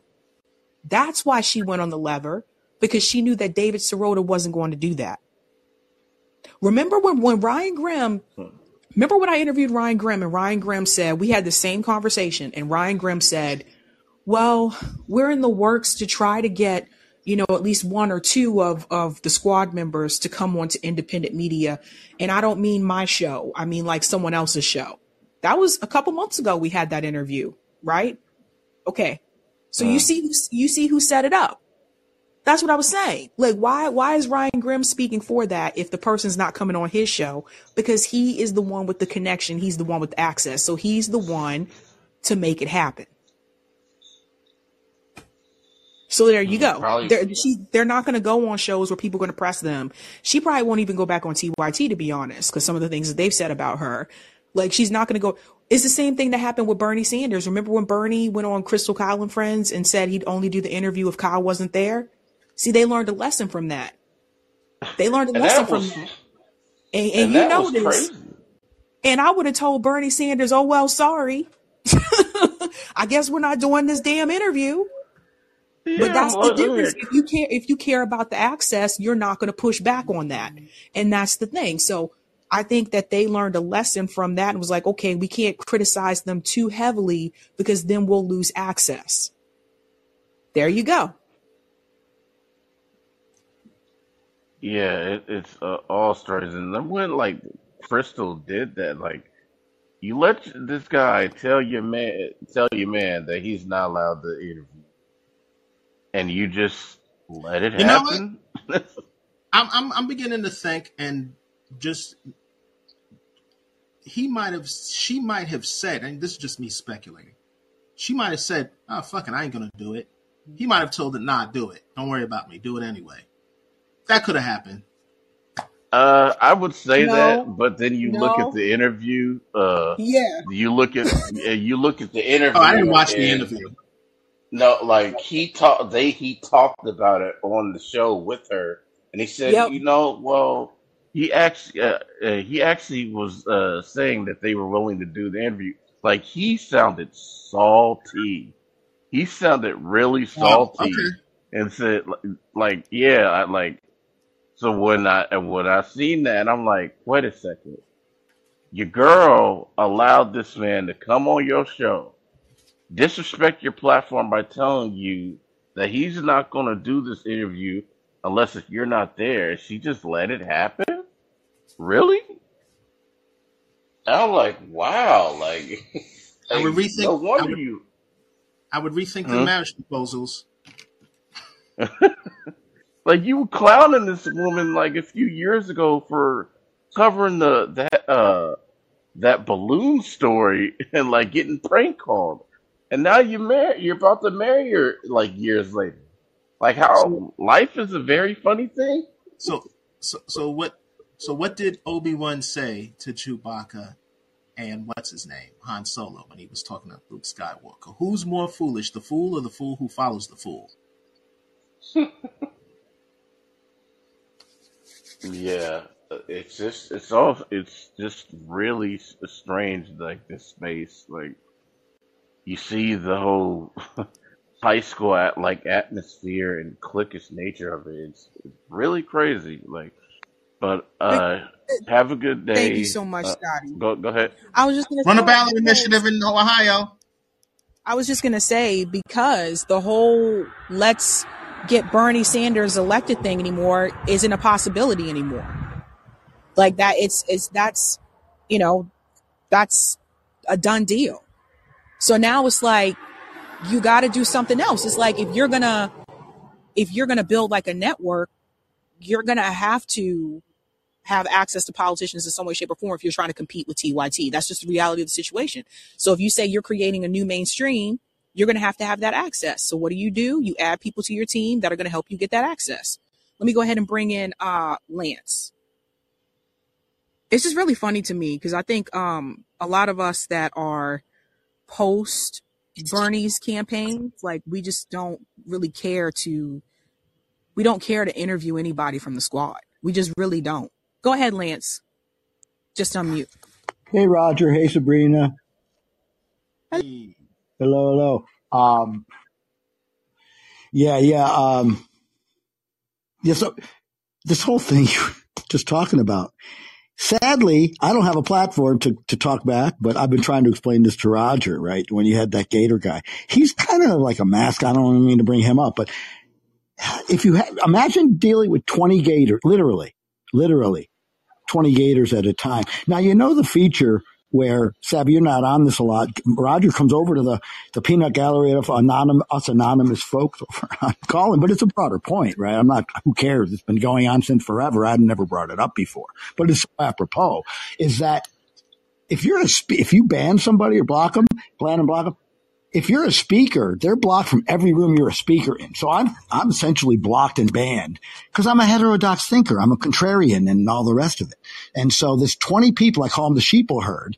And I won't mention any name, but there are people and maybe even in this chat who I won't name. That's impolite. Who just would rather go along and get along. Only one other person, his name's Vlad, calls it out besides me. And I don't care if it's someone I disagree with all the time. Anyway, if you're a speaker, anyone that comes into that room is blocked from calling or putting anything in the chat if you're a speaker in every room you're a speaker in. And it just means I'm just nullified. And it's easy to completely shut somebody out, right? Because I'm the same person over there as I am over here. And when you got a bunch of Gators, you tend to get like very contrarian in a hurry. And it's like, oh my God, this Lance guy, so that's what happens over there. And it's crazy. But see, the sad part is, this is something that happened. This woman was she was a Holocaust denying anti-Semite, which who cares? Okay, she is what she is. It's not my job to call everybody out. But she went with this Lee Camp, kind of really weirdo. He's an author or something. But anyway, they decided to psychoanalyzed me in a very rude way. And she called me the day where or a priest. She called me a prick, whatever. So instead of calling her names back, I did an Ann Richards, Molly Ivins thing. This is a funny point. Now, I'm not just saying this to talk about Lance's personal bullshit on Colin, but check this out. She took that, which I told this other woman, Sin, about it. She's like, oh, just like Ann Richards and the Texas ladies. Cause what I did to when she called me that slur and she was and I wouldn't give it back. I said, thanks for psychoanalyzing me. Someday I'll do it with you. Oh, do it now. I said, no, someday we'll be in a room. I didn't want to go back and forth. She kept insisting. So I said, okay, fine. You're a Holocaust and anti-Semite. And then she called, you really are a prick. All right. And then I said, oh, well, darling, sweetheart. And I called her all those names that, like Ann Richards and Molly Ivins. Everybody knows that. Okay. What she did is she spread a rumor that Lance is a serial sexual harasser. That was her evidence that I said those terms, which was a polite way to say bad words, right? But being totally polite, like these women like to do. Keep a civil. I'm sorry. I'm really confused. I'm not sure what this is about. I had a trial for myself and had 20 people show up so I could defend my, this thing, because a third party person came into the room and said, well, Lance, everybody knows you're a sexual harasser, a serial sexual harasser. So it came back to me. The point that made it important is that people like you, people like Katie, Matt's a little busy, Matt Taibbi right now, but he wanted manuscripts. He was soliciting for certain types of writing. Well, word gets back from responsible, respectful people, only I don't have a platform to fight back. And it's just sad, but true. That's just one point. Elon Musk, could I just switch to Matt? I love Matt, but I just want to make that point that it happens on call-in, and Roger, beware of it. It's hard because these people put into civil tongue and they come over here, they sound all polite and they sound real reasonable. The same people that are trashy people over there. But okay, I can't really control what goes on. No. I just wanted to make the point. I don't expect. That's why I wouldn't even name names. Sabby, if they were right here, I wouldn't name names, because why do you care about that? I was just making a general point. Absolutely. Elon Musk, Matt, he's brilliant and he's so smart and he's not young. And I don't understand why he didn't get like what he was doing, not just in terms of Medi, but Elon Musk. If I could make this point, it'll take a minute, but there's not a lot. What do you mean he didn't get it? Okay. It's really strange, and I think it's generational because he's smart. He's as smart as me. He's savvy. He's a brilliant journalist, and I love Matt like a lot. He's like basically my favorite journalist out there, number one. And he still is, and next thing he writes. But how did he not know that Elon Musk, even not doing a deep dive on the guy, he has just stepped on and manipulated his image since jump. And people like Dave Chappelle and Joe Rogan were drooling because they each had dinner with him. And oh my God, this amazing genius. What the hell do I know? I'm just over here in the, reading stuff. But if you do just a cursory dive, every engineer that was ever close to Musk and every journalist that ever wrote about it, they all say the same thing. There's no glitch in the armor. Anybody that got close to him knows that he literally would take that initial diamond money, then the PayPal money, and he bought his way into credibility by like literally buying the right to say that he founded or invented stuff that he never did. The thing about Twitter, I said this before I said, Elon's going to run into some problems when he deals with Twitter because he's such an asshole and SOB and he's so petty and thin-skinned.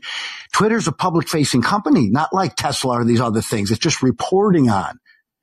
Everybody knows Twitter. And sure enough, and he's been silencing and canceling people on Twitter that he doesn't like. I'm sorry, Matt, but my goodness gracious, how did he not know? I really would have told. Plus, to be fair, he wasn't an employee. This was just a project. No, I don't mean that. But you have to know that people are going to, this is what's going to happen because it's Twitter. So in other words, he's doing great. I'm not even criticizing Matt on any of that. Here's the other thing is that Elon Musk, I said, he'll throw you under the bus the first chance. And look what he did within a day. And here's why. Billionaires don't get to be billionaires without crushing anything and everything. You just don't. And this used to be the case up until the year 2000. In other words, you can say that for every media outlet. Like the thing is that, you got to remember, Matt at one point used to work for Rolling Stone. So, I mean, you can kind of say that about every mainstream media outlet, to be honest, but I want to be fair here because I think we need to also keep in mind that like, it wasn't just Matt Taibbi who was working on these files. All the other journalists agreed to do this too. Yeah, but the other thing is that what Matt did, and again, I'm not going to go back into this other stuff, is that Matt does what I do. This is what I do, Lance, right? Mea culpas. Matt's willing to admit a mistake, and this is what these people will do. If we find one mistake, we can discredit everything you do. What these people do is they lie for years, never admit a mistake, therefore they're scot-free. That's why corporations will admit all these deaths and say, we don't have to officially say it was our fault. As soon as you do that, and how did Matt not, maybe it took me till my 50s to know it. I don't know. This is what they do. He should have known that going in with Mehdi Hassan and MSNBC. It wasn't Rogan or it wasn't, whatever, a 3-hour thing. But the other thing is, just like you can learn from like advertising of the 50s, 60s, look at the advertising. What was selling people, right? So it doesn't mean that the advertising was profound. It means you can learn from it. So when I mentioned like some stupid sitcom like Dobie Gillis, one of the themes, like there's always a few formulas, and it is about the billionaire class, the rich people. Even the kid's mother of the rich kid says, you're disgusting. You're such a spoiled brat, and everything is fixed for the kid. Everybody was treated like the Monopoly guy who was rich up until around 2000. Even Leona Helmsley with, taxes are for poor people.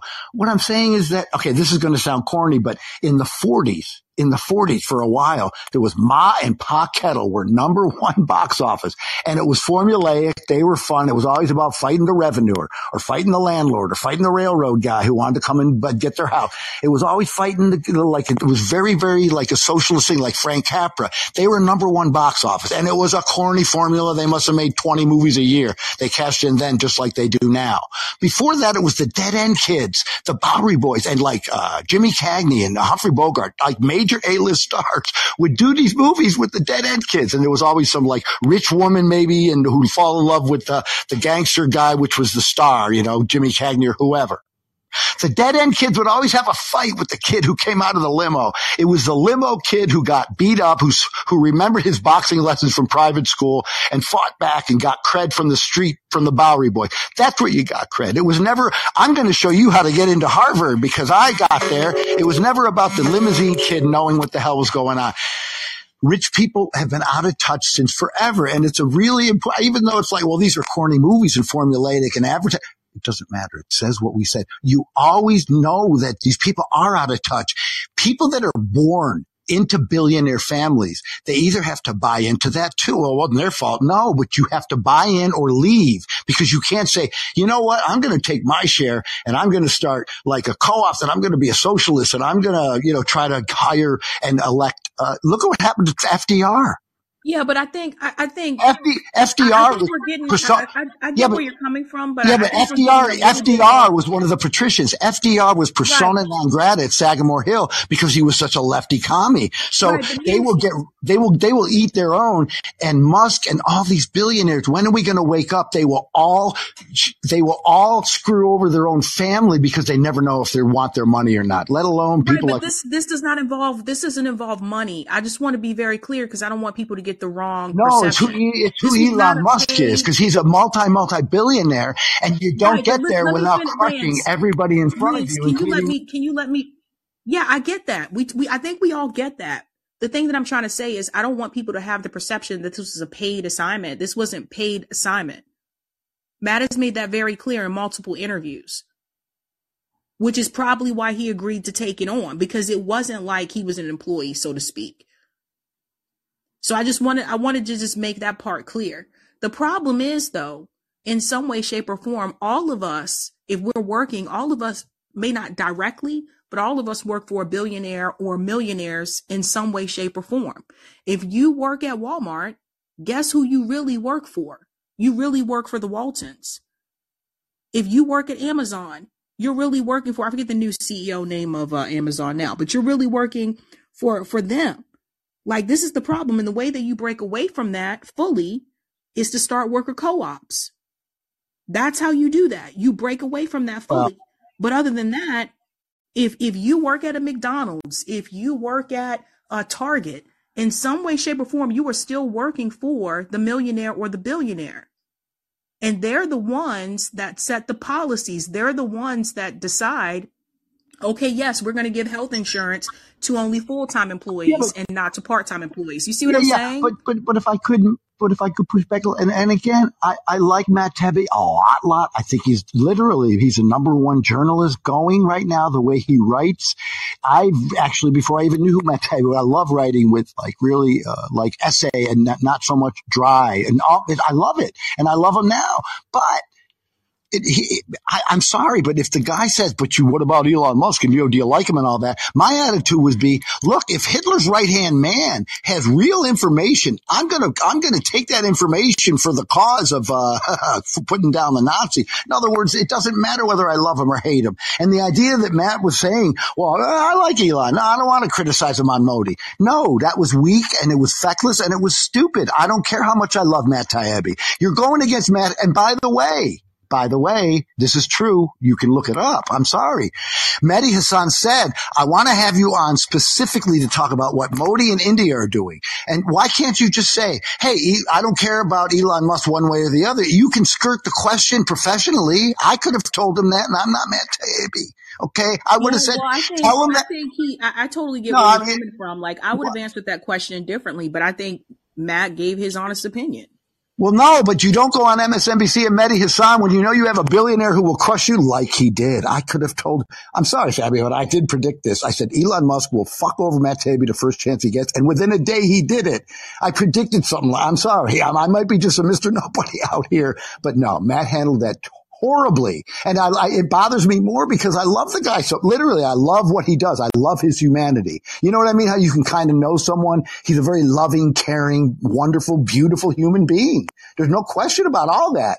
But you got to have your backbone up or something when you go on that show. And you've got to be able to say, Elon Musk, it's immaterial whether I like, none of your business whether I like him, just like it's none of your business whether whoever my source is. Not that he would say that because it would say it was Elon. You know, he was so private about that. I'm not going to tell you my source, but he's going to openly say, I like the guy. It doesn't matter if you hate him or like him. He was made the specific point about that liking him when he was using the example, which was a phony, false equivalency about like with the CIA, like I think it was Cy Hurst saying about the CIA. Yeah. Well, Yeah. okay. I hear what you're saying. You don't have to like the spook. You could think that the spook is a double agent who's going off and doing torture program, but he's got a great thing on surveillance. You don't care. You don't have to love the guy or hate the guy or anything in between. And I'm sorry, Matt's smart enough to know that. I'm still going to criticize him for that. You know, he's smart enough.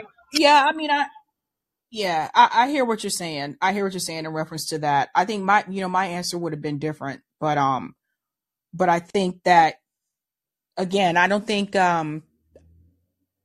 Matt went on there expecting Mehdi to be fair, but I don't think he was expecting it to be a debate and for Mehdi to talk over him and not let him talk and stuff like that. Right. The queue's getting longer. I'll stop with this. And the thing is, like I said, I love the guy and all that stuff. And he's a Democrat. He said that he doesn't vote. I think that's a good thing as a journalist. He's not a Democrat anymore. No, but he was. So my point is, and that's fine. That's fine. He's not. I'm a lot more far to the left. I've been not a Democrat since Clinton era or whatever. Fine. I'm not criticizing him for that. My point is, though, even though he's not trying to be any more than Glenn Greenwald ever called himself a liberal or a lefty, he's a straight shooting, person. I could criticize him too, but so what? They never claim to be anything other than, but when Matt does that, he opens up the whole side of good-hearted people that are generally on the left to be destroyed. So he's not doing us. I'm sorry, Matt.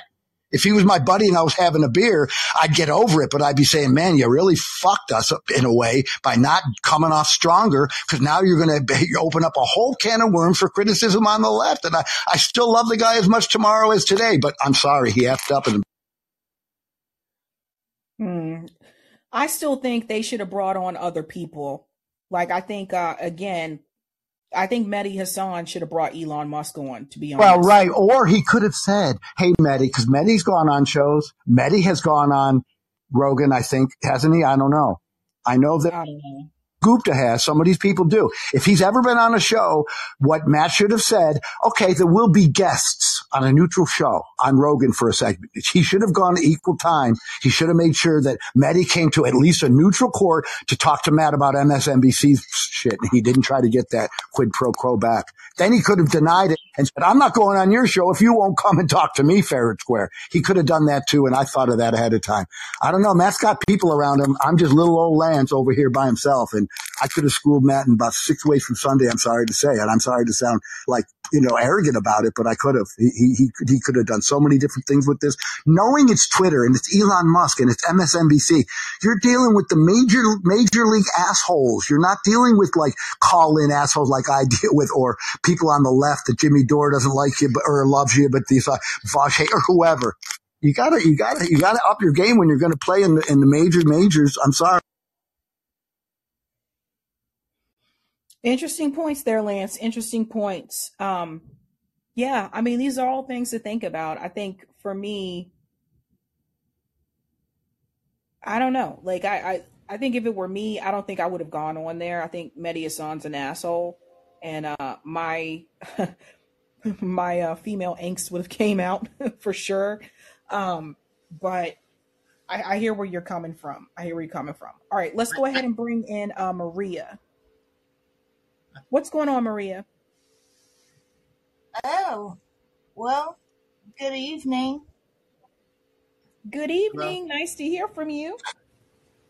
Right back at you, and thank you, Roger. Thank you for your contributions tonight. It's always good to hear from you, too. Thank you. Happy Easter. Yeah, happy Easter.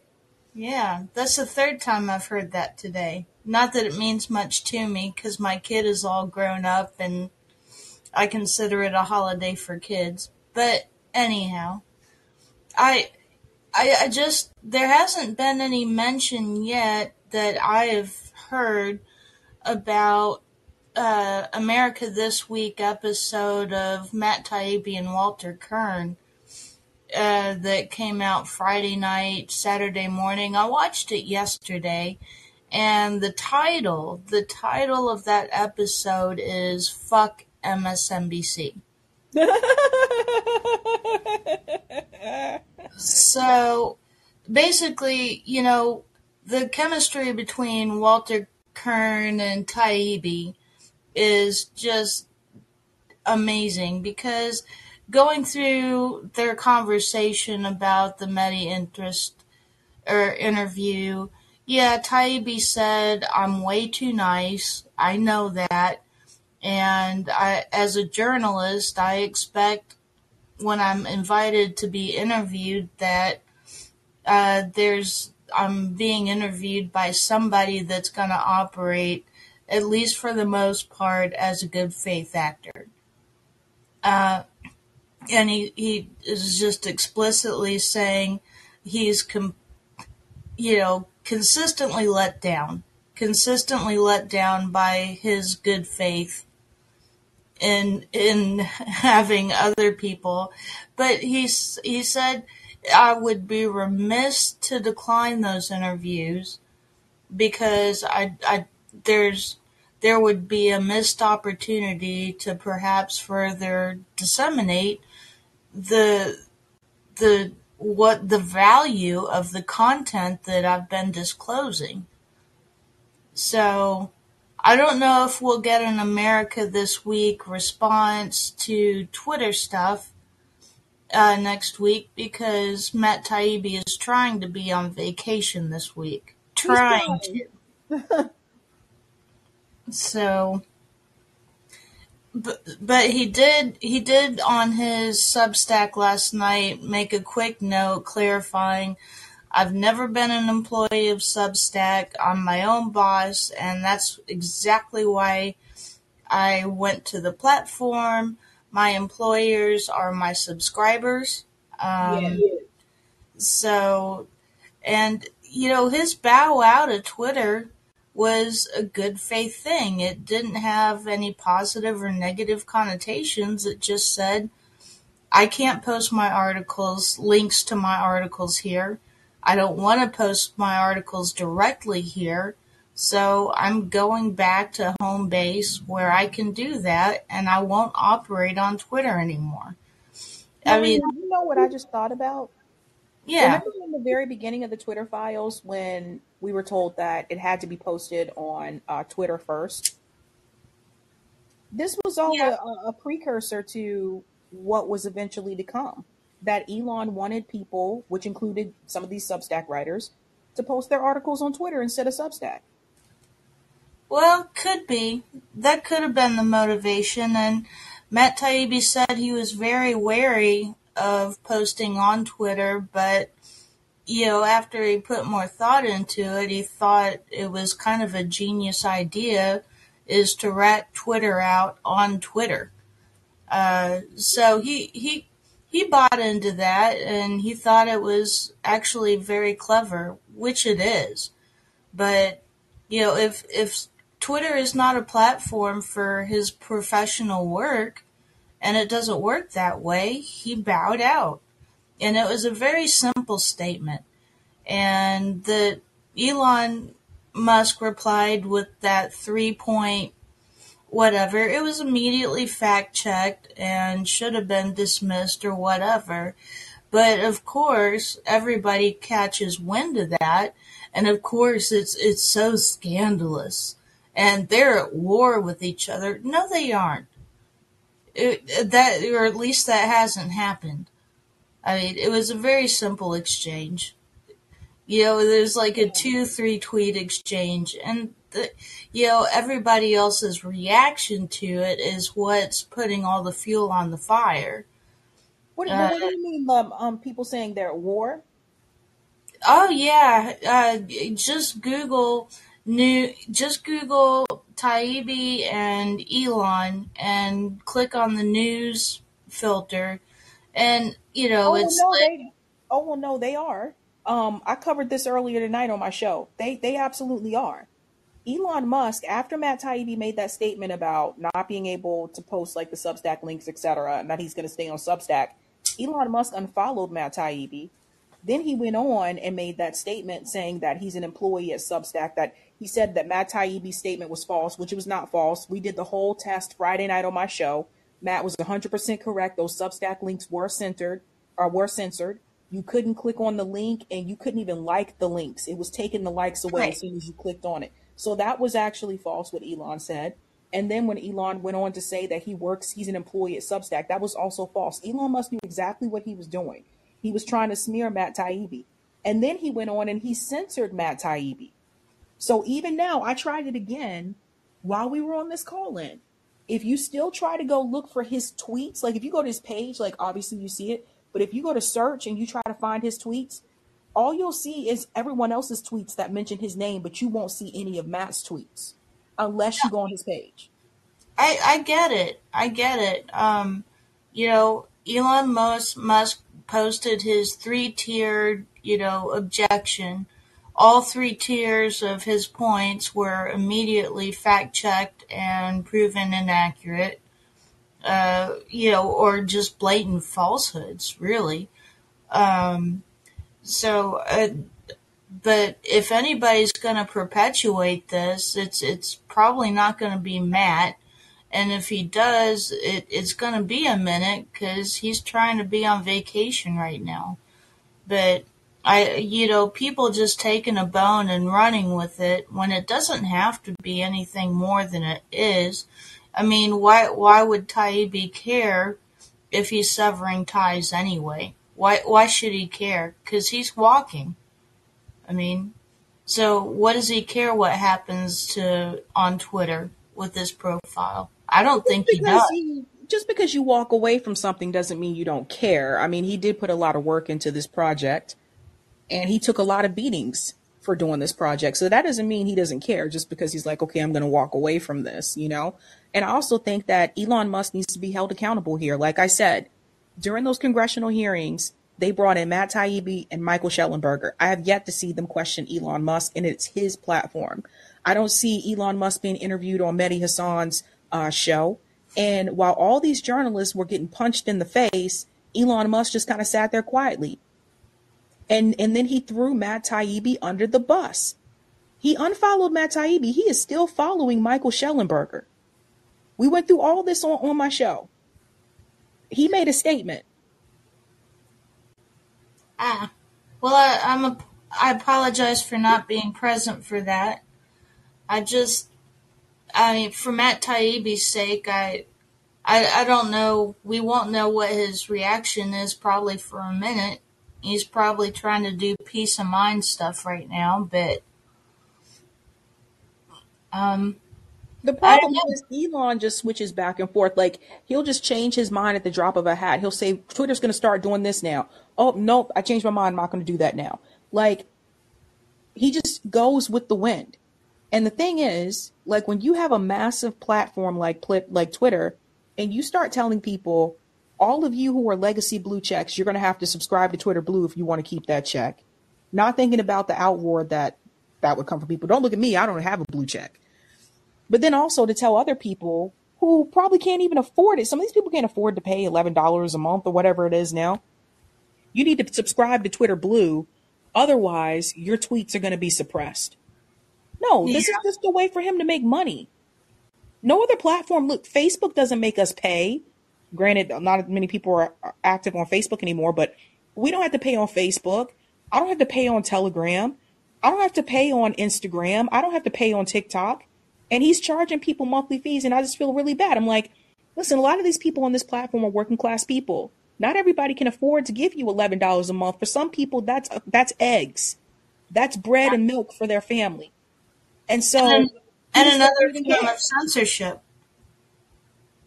Exactly. So again, it's just like, I still haven't paid for Twitter Blue subscription. Fuck that. Like, I'm not trying to have another bill. And then two, like, it's really not, I've said this before, I have no shame in saying this. If it were not for me doing my show, I probably would not even be on Twitter, period. Because it was Twitter that actually helped those of us at RBN get the word out that we were doing a show. That's actually how we were able to grow, is because we were on Twitter letting people know, hey, here are our videos. We're doing this, we're doing that. That's what Twitter was, really for the most part for, at least for me. But other than that, there's really no reason for me to, I don't even look at my DMs half the time. Right. And I try to keep myself in check for, I am insensitive and desensitized to the value of Twitter. I have an account which I've checked 4 or 5 times in the last, I don't know, 8 years. And the only reason I ever use it is to go on and follow somebody, just to show, support for what they're doing. And then I log out and I'm done. I don't hang out there at all. So I am a bit insensitive when it comes to people placing value on Twitter. What do you mean by I value? as a presence in their lives, and important to messages, voices, sending business messages, promoting businesses. I have no way to really relate to that, because I simply, it doesn't have that value for me. And as Sean was pointing out, I think a lot of those things really are detractors from building social capital in actual real world life, and, like you referenced, organizing. So I don't know. I just don't have a positive view of Twitter and a lot of social media in general. Hmm.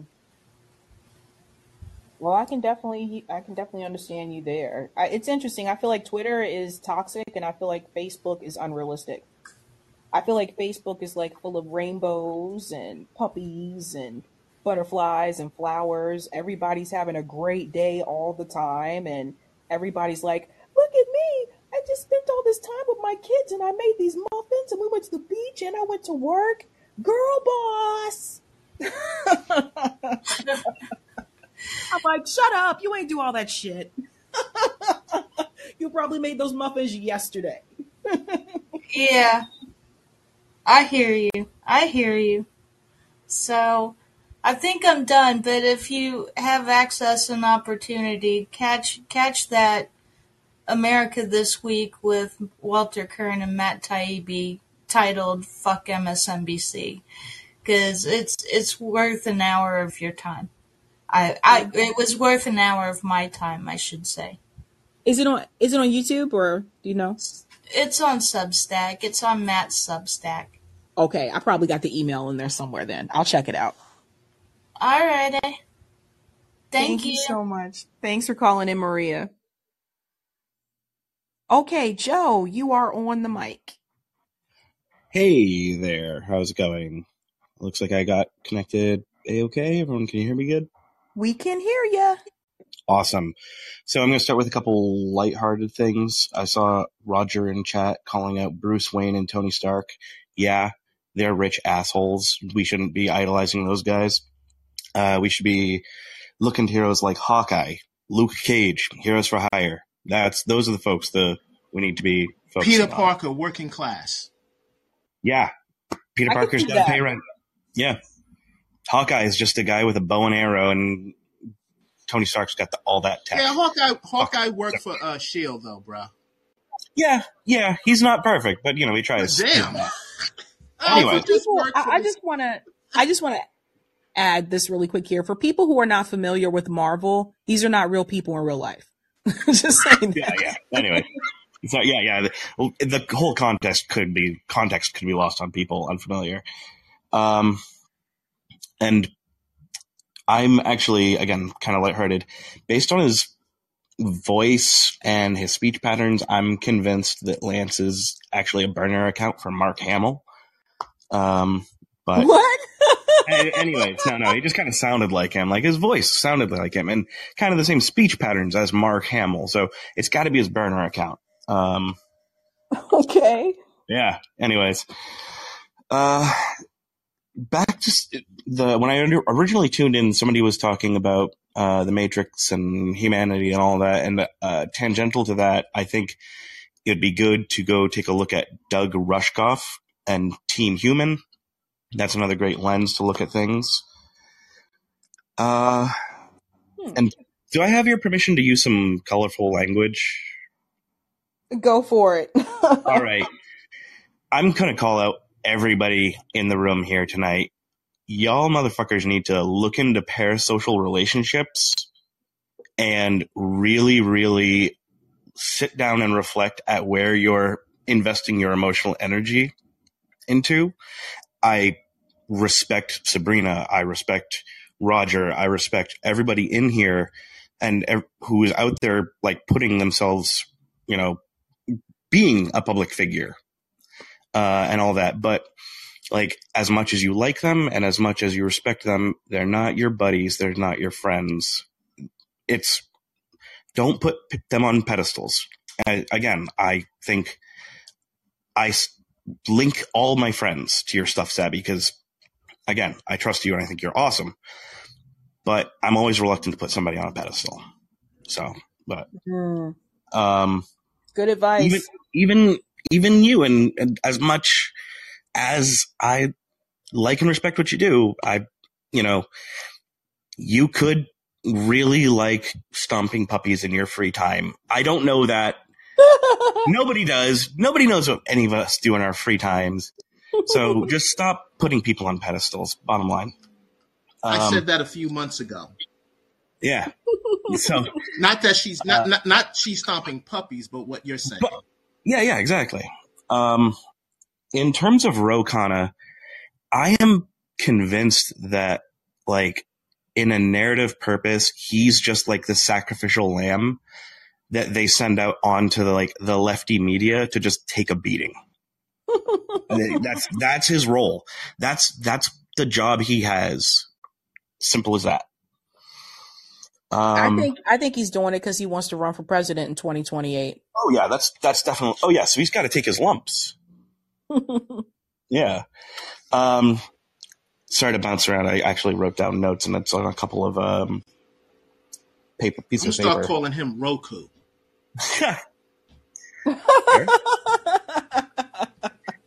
Oh man, you guys got jokes. Doesn't he vote for coups? Yeah. That's a good one. Let's get that one trending. Again, going back to the gentleman who was talking about the Matrix, they're definitely thematically correct. Because Orwell, long before the Matrix, was writing about the belly of the whale and how, we're all lulled into that comfort there. So he's definitely thematically correct. 100%. to the parasocial thing and Matt Taibbi, like, he's either very brave or very stupid to walk through a field of rakes in order to deliver a message. Good for him. It's good that he tried. Let's see. I think the last thing that I really want to touch on is, I did in fact pull papers to run for city council in Worcester. And yeah, it's getting really, really weird right out the gates. Like, I'm like just interacting with some of the other candidates. And I know that Roger is all about ballot initiatives, and we all know that electoral politics are just crap. But looking at the current city council here, there's just no way that I can let that. Where is here? Oh, Worcester, Massachusetts. Okay. Yeah, I know Massachusetts people on this call. Yeah, I know. There's a lot. But like, I understand and I 100% agree with Roger and his ballot initiatives. But, you know, at the same time, we kind of need some idiot who's willing to go in there and get their teeth kicked in to just carry a message of some of the 11 demands. Like right now, I've got a very basic, rudimentary setup for people for a landing page, because I'm running unenrolled, so neither Democratic or Republican. I can't rely on either for funding, so I got to do things my own. And right now, I just got a little tiny landing page that redirects to Eric's 11 demands, and it's like, here, hold me accountable to these. I'll keep you guys updated with how things go. Right now, I'm just collecting signatures. So, yeah. That's great to hear, Joe. I'm sure Eric is happy to hear you keeping up with his demands. Seriously, I want that to be one of the things that, like, the guide, like, big picture guiding principles. One of the criticisms that I've gotten in talking to people is I'm looking too much at the big picture and national politics and how it's like trickling down and like the 40th order effects of our city. And I'm too focused on that. So I need to find a way I need to dial in on the local politics more. There you go. Stuff now like you're that. Talking. Right. That's right, Joe. I'm proud of you. Yeah, there was a house, house music. There was a house song in the early '90s called "Stomp." And okay. Go stomp. Yeah, that's the idea. So that's what I'm telling you. That's all the right. idea. Well, spoiler: if I win, the song "Na Na Na Na Na" by My Chemical Romance will be my victory song. Okay. Look that up. Just stay away from Eliza Blue, according to Kit. All right. I don't know who that is, so I think I'm safe. Okay. All right. Catch you all later. All righty. Sabrina, I want to answer your question. You asked Lewis a while ago, why do you think they're singling out Matt? Maybe it's because he's a legacy reporter. You see what I'm saying? Because, I mean, I don't know if some may know, but his dad I used to watch back in the 80s. He was an anchorman, CBS News with Mike Taibbi. You know what I mean? So maybe that has something to do with it. I don't know if Schellenberg and Weiss are legacy as well, but it's kind of like an established line between Matt and Mike. That's a good point. Dad and son. That's a good point. Yeah, I know Barry used to work at the New York Times, but the funny thing about My Chemical Romance, are those guys even still around? I forgot about those guys. My Chemical Romance, they come around the same time as like Fall Out Boy, and what happened to those bands? What's going on, T. Jasmine? Hello. Are you hearing me? I can hear you. Okay. Good. Your stream was I caught part of your stream tonight on YouTube. It was really, really good. So I'm glad I caught that because Oh, thank you. I try. yeah, it's good that you have receipts. I had no idea that they really shut down Substack like that. I'm so glad I covered that on Friday because honestly, if I would have waited and said, you know what, I think I'm going to do that Sunday, it would have been all messed up. All my receipts would have been gone. Yeah, it's excellent. Because do you usually go on? To be honest with you, I don't keep up the times. Do you really with how people do their podcasts? But do you usually go on Fridays? Yeah.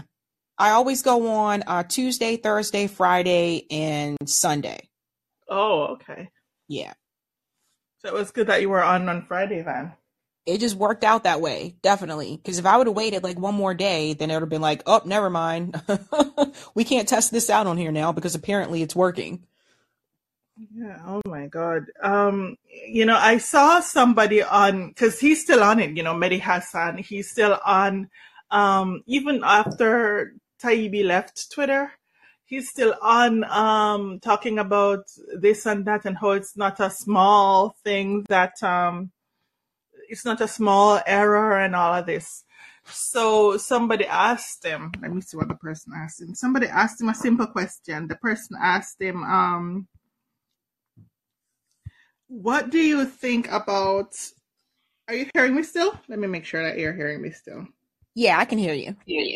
Yeah, so the person asked him, so more importantly, what are your thoughts of the FBI influencing social media and free speech? And here his reply. Personally, I think the FBI should stop badgering Twitter with flagged tweets.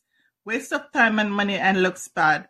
Is the FBI center or Twitter following FBI order? No, IMSA. Is that evidence of censoring or Twitter is following FBI order?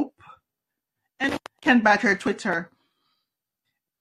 SMEARS, end of service. If a term violation occurs, etc. That's what it's. I don't know if you understand because I speak. Oh, I think for whatever reason, it's when you're speaking, it's coming through twice for some reason. Try it again now. Uh-oh. I think we lost Jasmine. You lost me? Are you hearing me now? I can hear you. Yeah. Anyway, luckily somebody told him that, he's doing, like, what does he think of FBI censoring social media, people on social media? And he's saying FBI is just badgering social media. Anybody can badger Twitter. Is that tantamount to FBI censoring Twitter tweets? And he's like, no. He's behaving as if FBI doesn't have coercive power, as if the FBI is not a government institution with coercive power. He's acting as if it's just any old body just going on Twitter and saying, oh, censor that person. We don't like what that person is saying. This is just a suggestion. That's what Mehdi Hassan is doing. Yeah, I totally hear where you. Oh no, I have an echo. Oh no. Oh, okay. All right, there it's gone. I'm gonna wrap up here in about 10 minutes, guys, just FYI. But I did want to say, like, yeah, it's just ridiculous. Like, Mehdi Hassan, like, he was just being a complete ass, I thought, in that interview. And I really do think that, like, oh, man, I don't know. Like, I told Eric, I was like, maybe he shouldn't have done that interview, man. Like, maybe he just shouldn't have done it at all. But then, you know what else? Then if he didn't do it, then people would have been like, oh, he didn't want to do it. He's weak, or, he's scared. He's intimidated. I feel like he would have got criticized either way. But I wonder how that interview would have went if, let's just say, Mehdi Hassan had that same interview with Michael Schellenberger. How do you guys think? You think it would have gone the same way? Mehdi is very combative, and he picks on little things. Maybe it would have gone that same way, maybe it wouldn't have. One thing I can tell you about Matt Taibbi is that he doesn't think things through when it comes to having certain. Like he's not very thorough when he's thinking about how somebody else would respond to what he's putting out. Because if you watched Brianna's Rising, I think she did something on Rising regarding basically she did something regarding the argument that Mehdi Hassan had. And the one thing that would have bailed Matt out is if he simply said, you know what, doesn't matter whether I like Musk or not. The same thing that Lance said pretty much. Brianna made the point, and she made a really good point. It doesn't matter if I like Lance or not. Sorry, not Lance. Who the hell is Lance? It doesn't matter if I like Musk or not. What matters is that he gave me something of value, and that's what's important. Just leave the whole thing I like Elon Musk out of it. It doesn't matter because Elon Musk is not consistent. Just say what he gave me was really, really important, and that's all that he needs to say. And that would have bailed him out. I think that's a really good point. Just to bring it back to the information that was given to you and take the focus off of the Elon Musk situation. At the same time, when you're in it though, like when it's live, sometimes there may be things that you don't think about at that time, but you think about it after the fact. Like there's been times I know, like other people that have done debates before, they've told me about this. Like they've done debates and then afterwards they're like, oh shoot, I should have said this instead of that, So I think that that's part of it too. But I don't think that Matt is a combative person. And I think when you have someone who is combative like Mehdi Hassan, who is kind of swinging at Matt the way that he was swinging at him, I don't know if Matt knows how to punch back the same way that Mehdi punches. Yeah, he doesn't. It's when you're not combative, it's really hard to. You're right. It used to happen to me when I was a kid in school. There would be people who liked to argue, and I just couldn't keep up. But especially in the moment when somebody comes out with something fiery.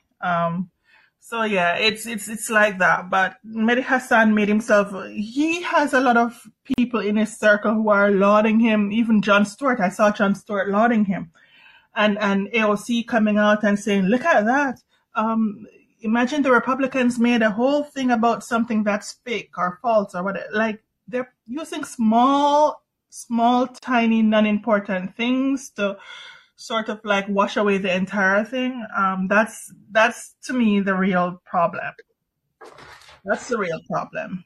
Yeah, and by the way, that shows you guys something. Like for AOC and Jon Stewart, all of them to come at him like that. I mean, this is just a fucking shit lib crowd. That's all it is. Like Jon Stewart, like don't get me wrong, yeah, he's been right on some of the worker issues and things like that. But at the end of the day, he's still a fucking shit lib. He ain't running with nothing over on me. Tell you what, you see when Jon Stewart came out and he was going, let's do this for the veterans and that for the veterans, I was like, you know what, I don't like that guy. I don't like that guy because if all you're recognizing is the people who are paid to go, I know people think of them as heroes, but all you recognize are people who are paid to go over and slaughter other people, and you're tipping for them. Does he speak for the people who are victims of American imperialism and American war crimes? Does he speak for them? Yeah, I was like, I don't like that guy. I don't care. It's not a human rights issue. He's trying to get things for them, I'm sure, but I don't care. I don't like that. He sat across the table from like two freaking warmongers, from Hillary Clinton and from Condoleezza Rice, and he didn't even push back. There's a reason why they got that interview. You know what I mean? Like, they're not going to sit down with anyone who's going to push back on, call them out for like their freaking warmongering. He just sits there and nods his head and they'll do that interview with him because they know that when it comes to the foreign policy, he don't know much of this shit. So what is he? He's like, oh, okay, yeah, okay, I understand. Yeah, I see where you're coming from. Yeah. Made himself look stupid. He made himself look dumb. I hope he got that. Everybody thought he looked so dumb talking to those two murderers and giving them a tongue bath, as Jimmy Jordan would say. Can I ask I a hear you. question? Well, thank you so much for calling in, Jasmine. Thank you. I got 10. Thank you. I got 10 minutes left. Roger, I come back to you last. I want to make sure I get everybody else that hadn't had a chance to speak yet. Let me bring in Jenny, and then we'll go to Bad Cookies case, and we'll end with Bryce. What's going on, Jenny? Oh, this has been such a great show, and I've been following the story really closely.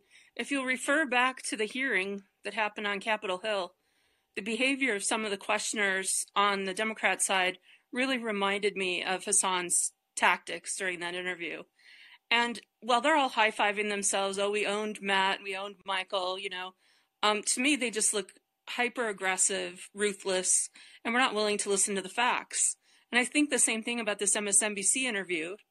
And while I do think Matt did not do as well as he could have or should have, his true gift is with the written word. And those posts he wrote on Substack the next day were so good. And I didn't watch the Walter Kern interview, but it sounds like it was the same sort of tone. And any fair-minded person can look at the whole big picture and say that, Hassan is pointing at these little tiny glitches in Matt's reporting as if that's the whole story. Well, the whole story is we have all these intel agencies telling Twitter and all social media who they can have on, what people can be platformed, who needs to be silenced, ghosted, and suspended. And I'm someone who was suspended for my activism on Twitter. I'd like to get my account back.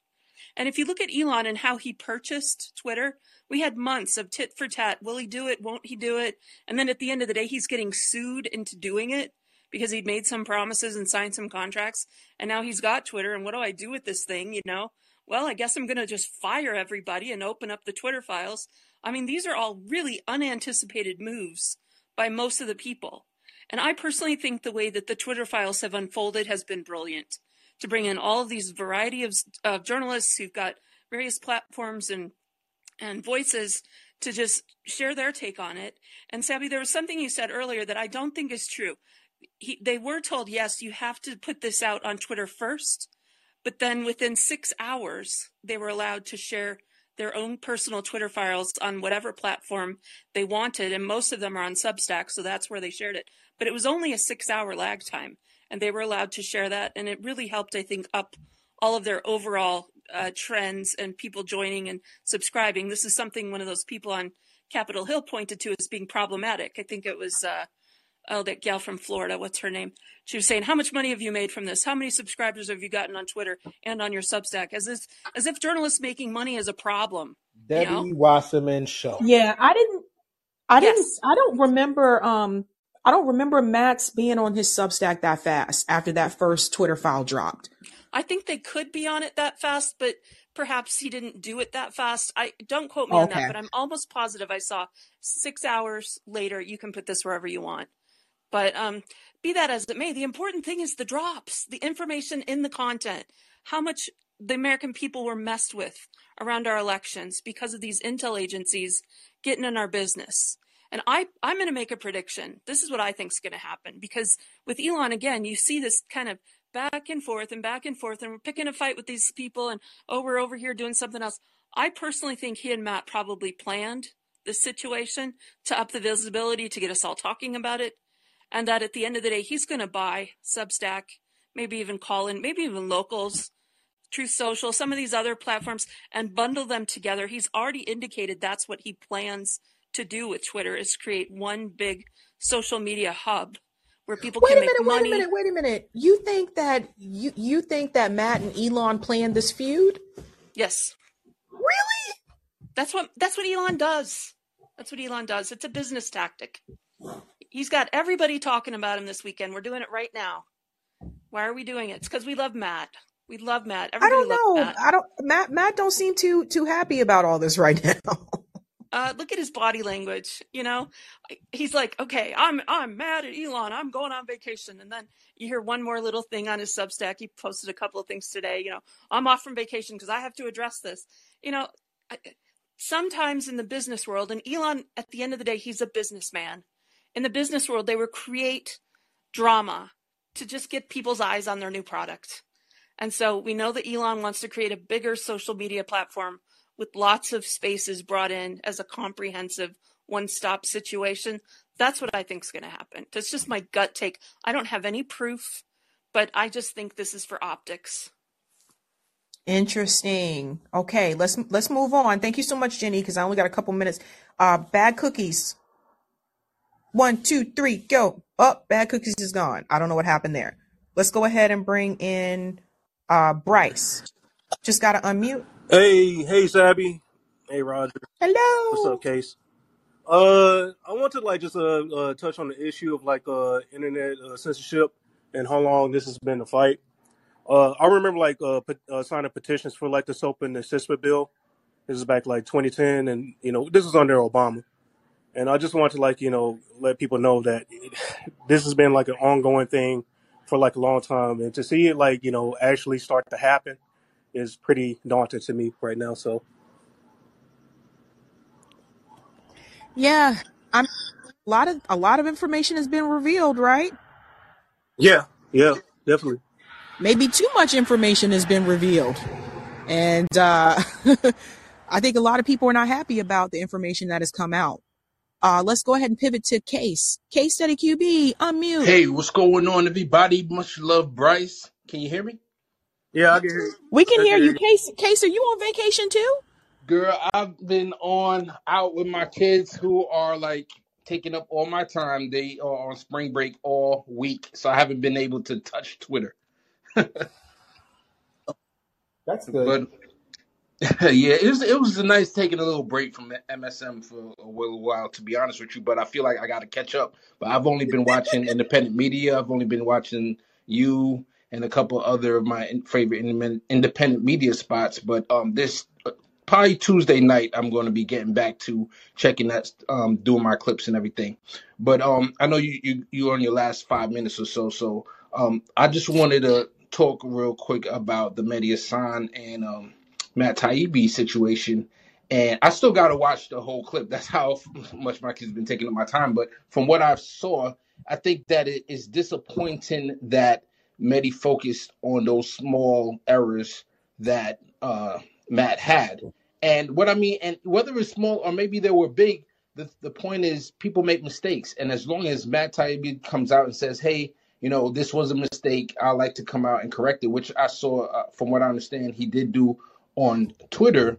I think that's fine. I wish, and like you all said, when you're in the interview and you're trying, I'm the type of person that I would think later, 2 days later, a week later, I'm like, man, I should have said this. So I'm not blaming Matt at all. But I wish somebody would confront somebody on MSNBC and especially Mehdi, since he's confronting Matt about this, about Rachel Maddow saying that, if you take the jab, you'll never get COVID. So I wish Matt would have said, hey, Mehdi, have you ever confronted Rachel about the fact that she gave out misinformation that if you take the jab, you'll never get COVID? And that's a video that I've seen going around Twitter and on different social media plenty of times.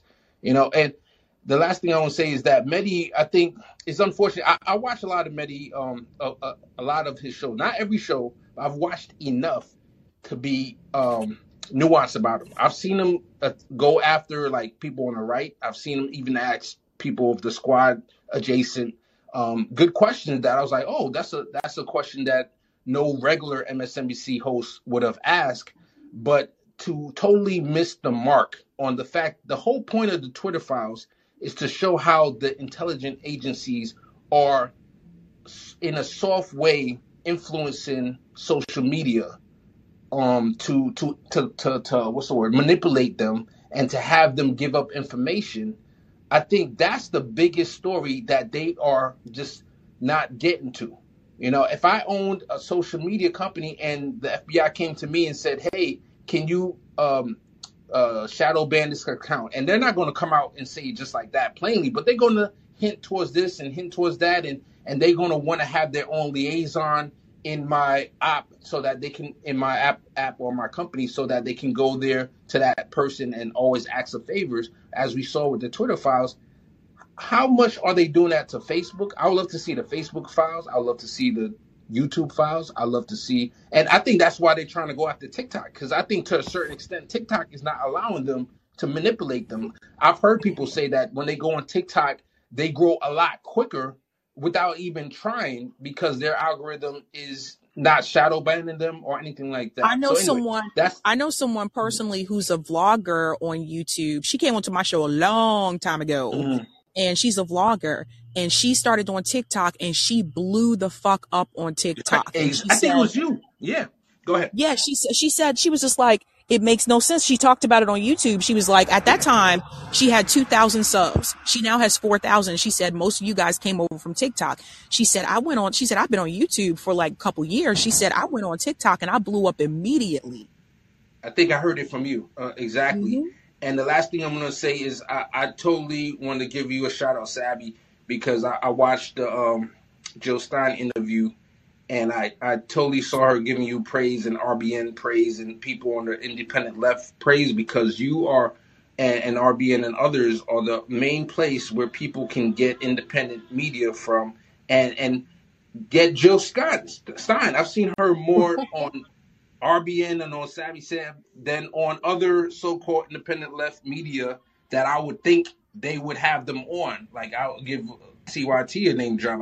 I thought Jill Stein would be on TYT a lot more than she is, and I don't see her there as much. I would love to see Sharma Sawant on TYT. I don't see them there. And by the fact that they're going on your show, it means that they are available and they would want to go on those other shows. It's just the fact that they're not being invited. So I want to give you a shout out thank you for being a place where we can get independent media voices and independent media news from. Much love.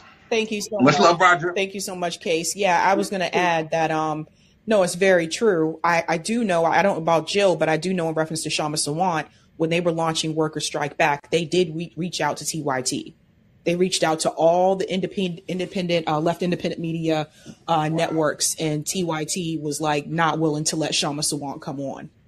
That is, wow, I'm shocked. Yeah. Maybe I shouldn't be shocked, but I am to a certain extent, because this is the people that they say they're the progressive network or the number one place for progressives. So I'm disappointed. I'll say that.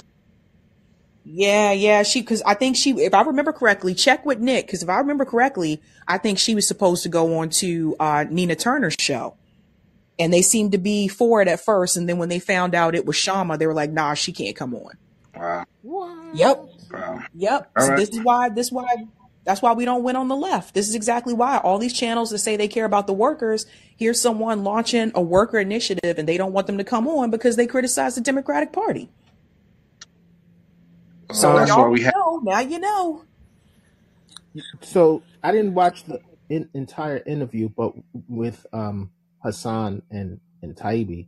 But was the Twitter files touched upon in terms of, did he ask any questions or have any curiosity about the government censoring? That's all it was about, Roger. That is all the interview was about.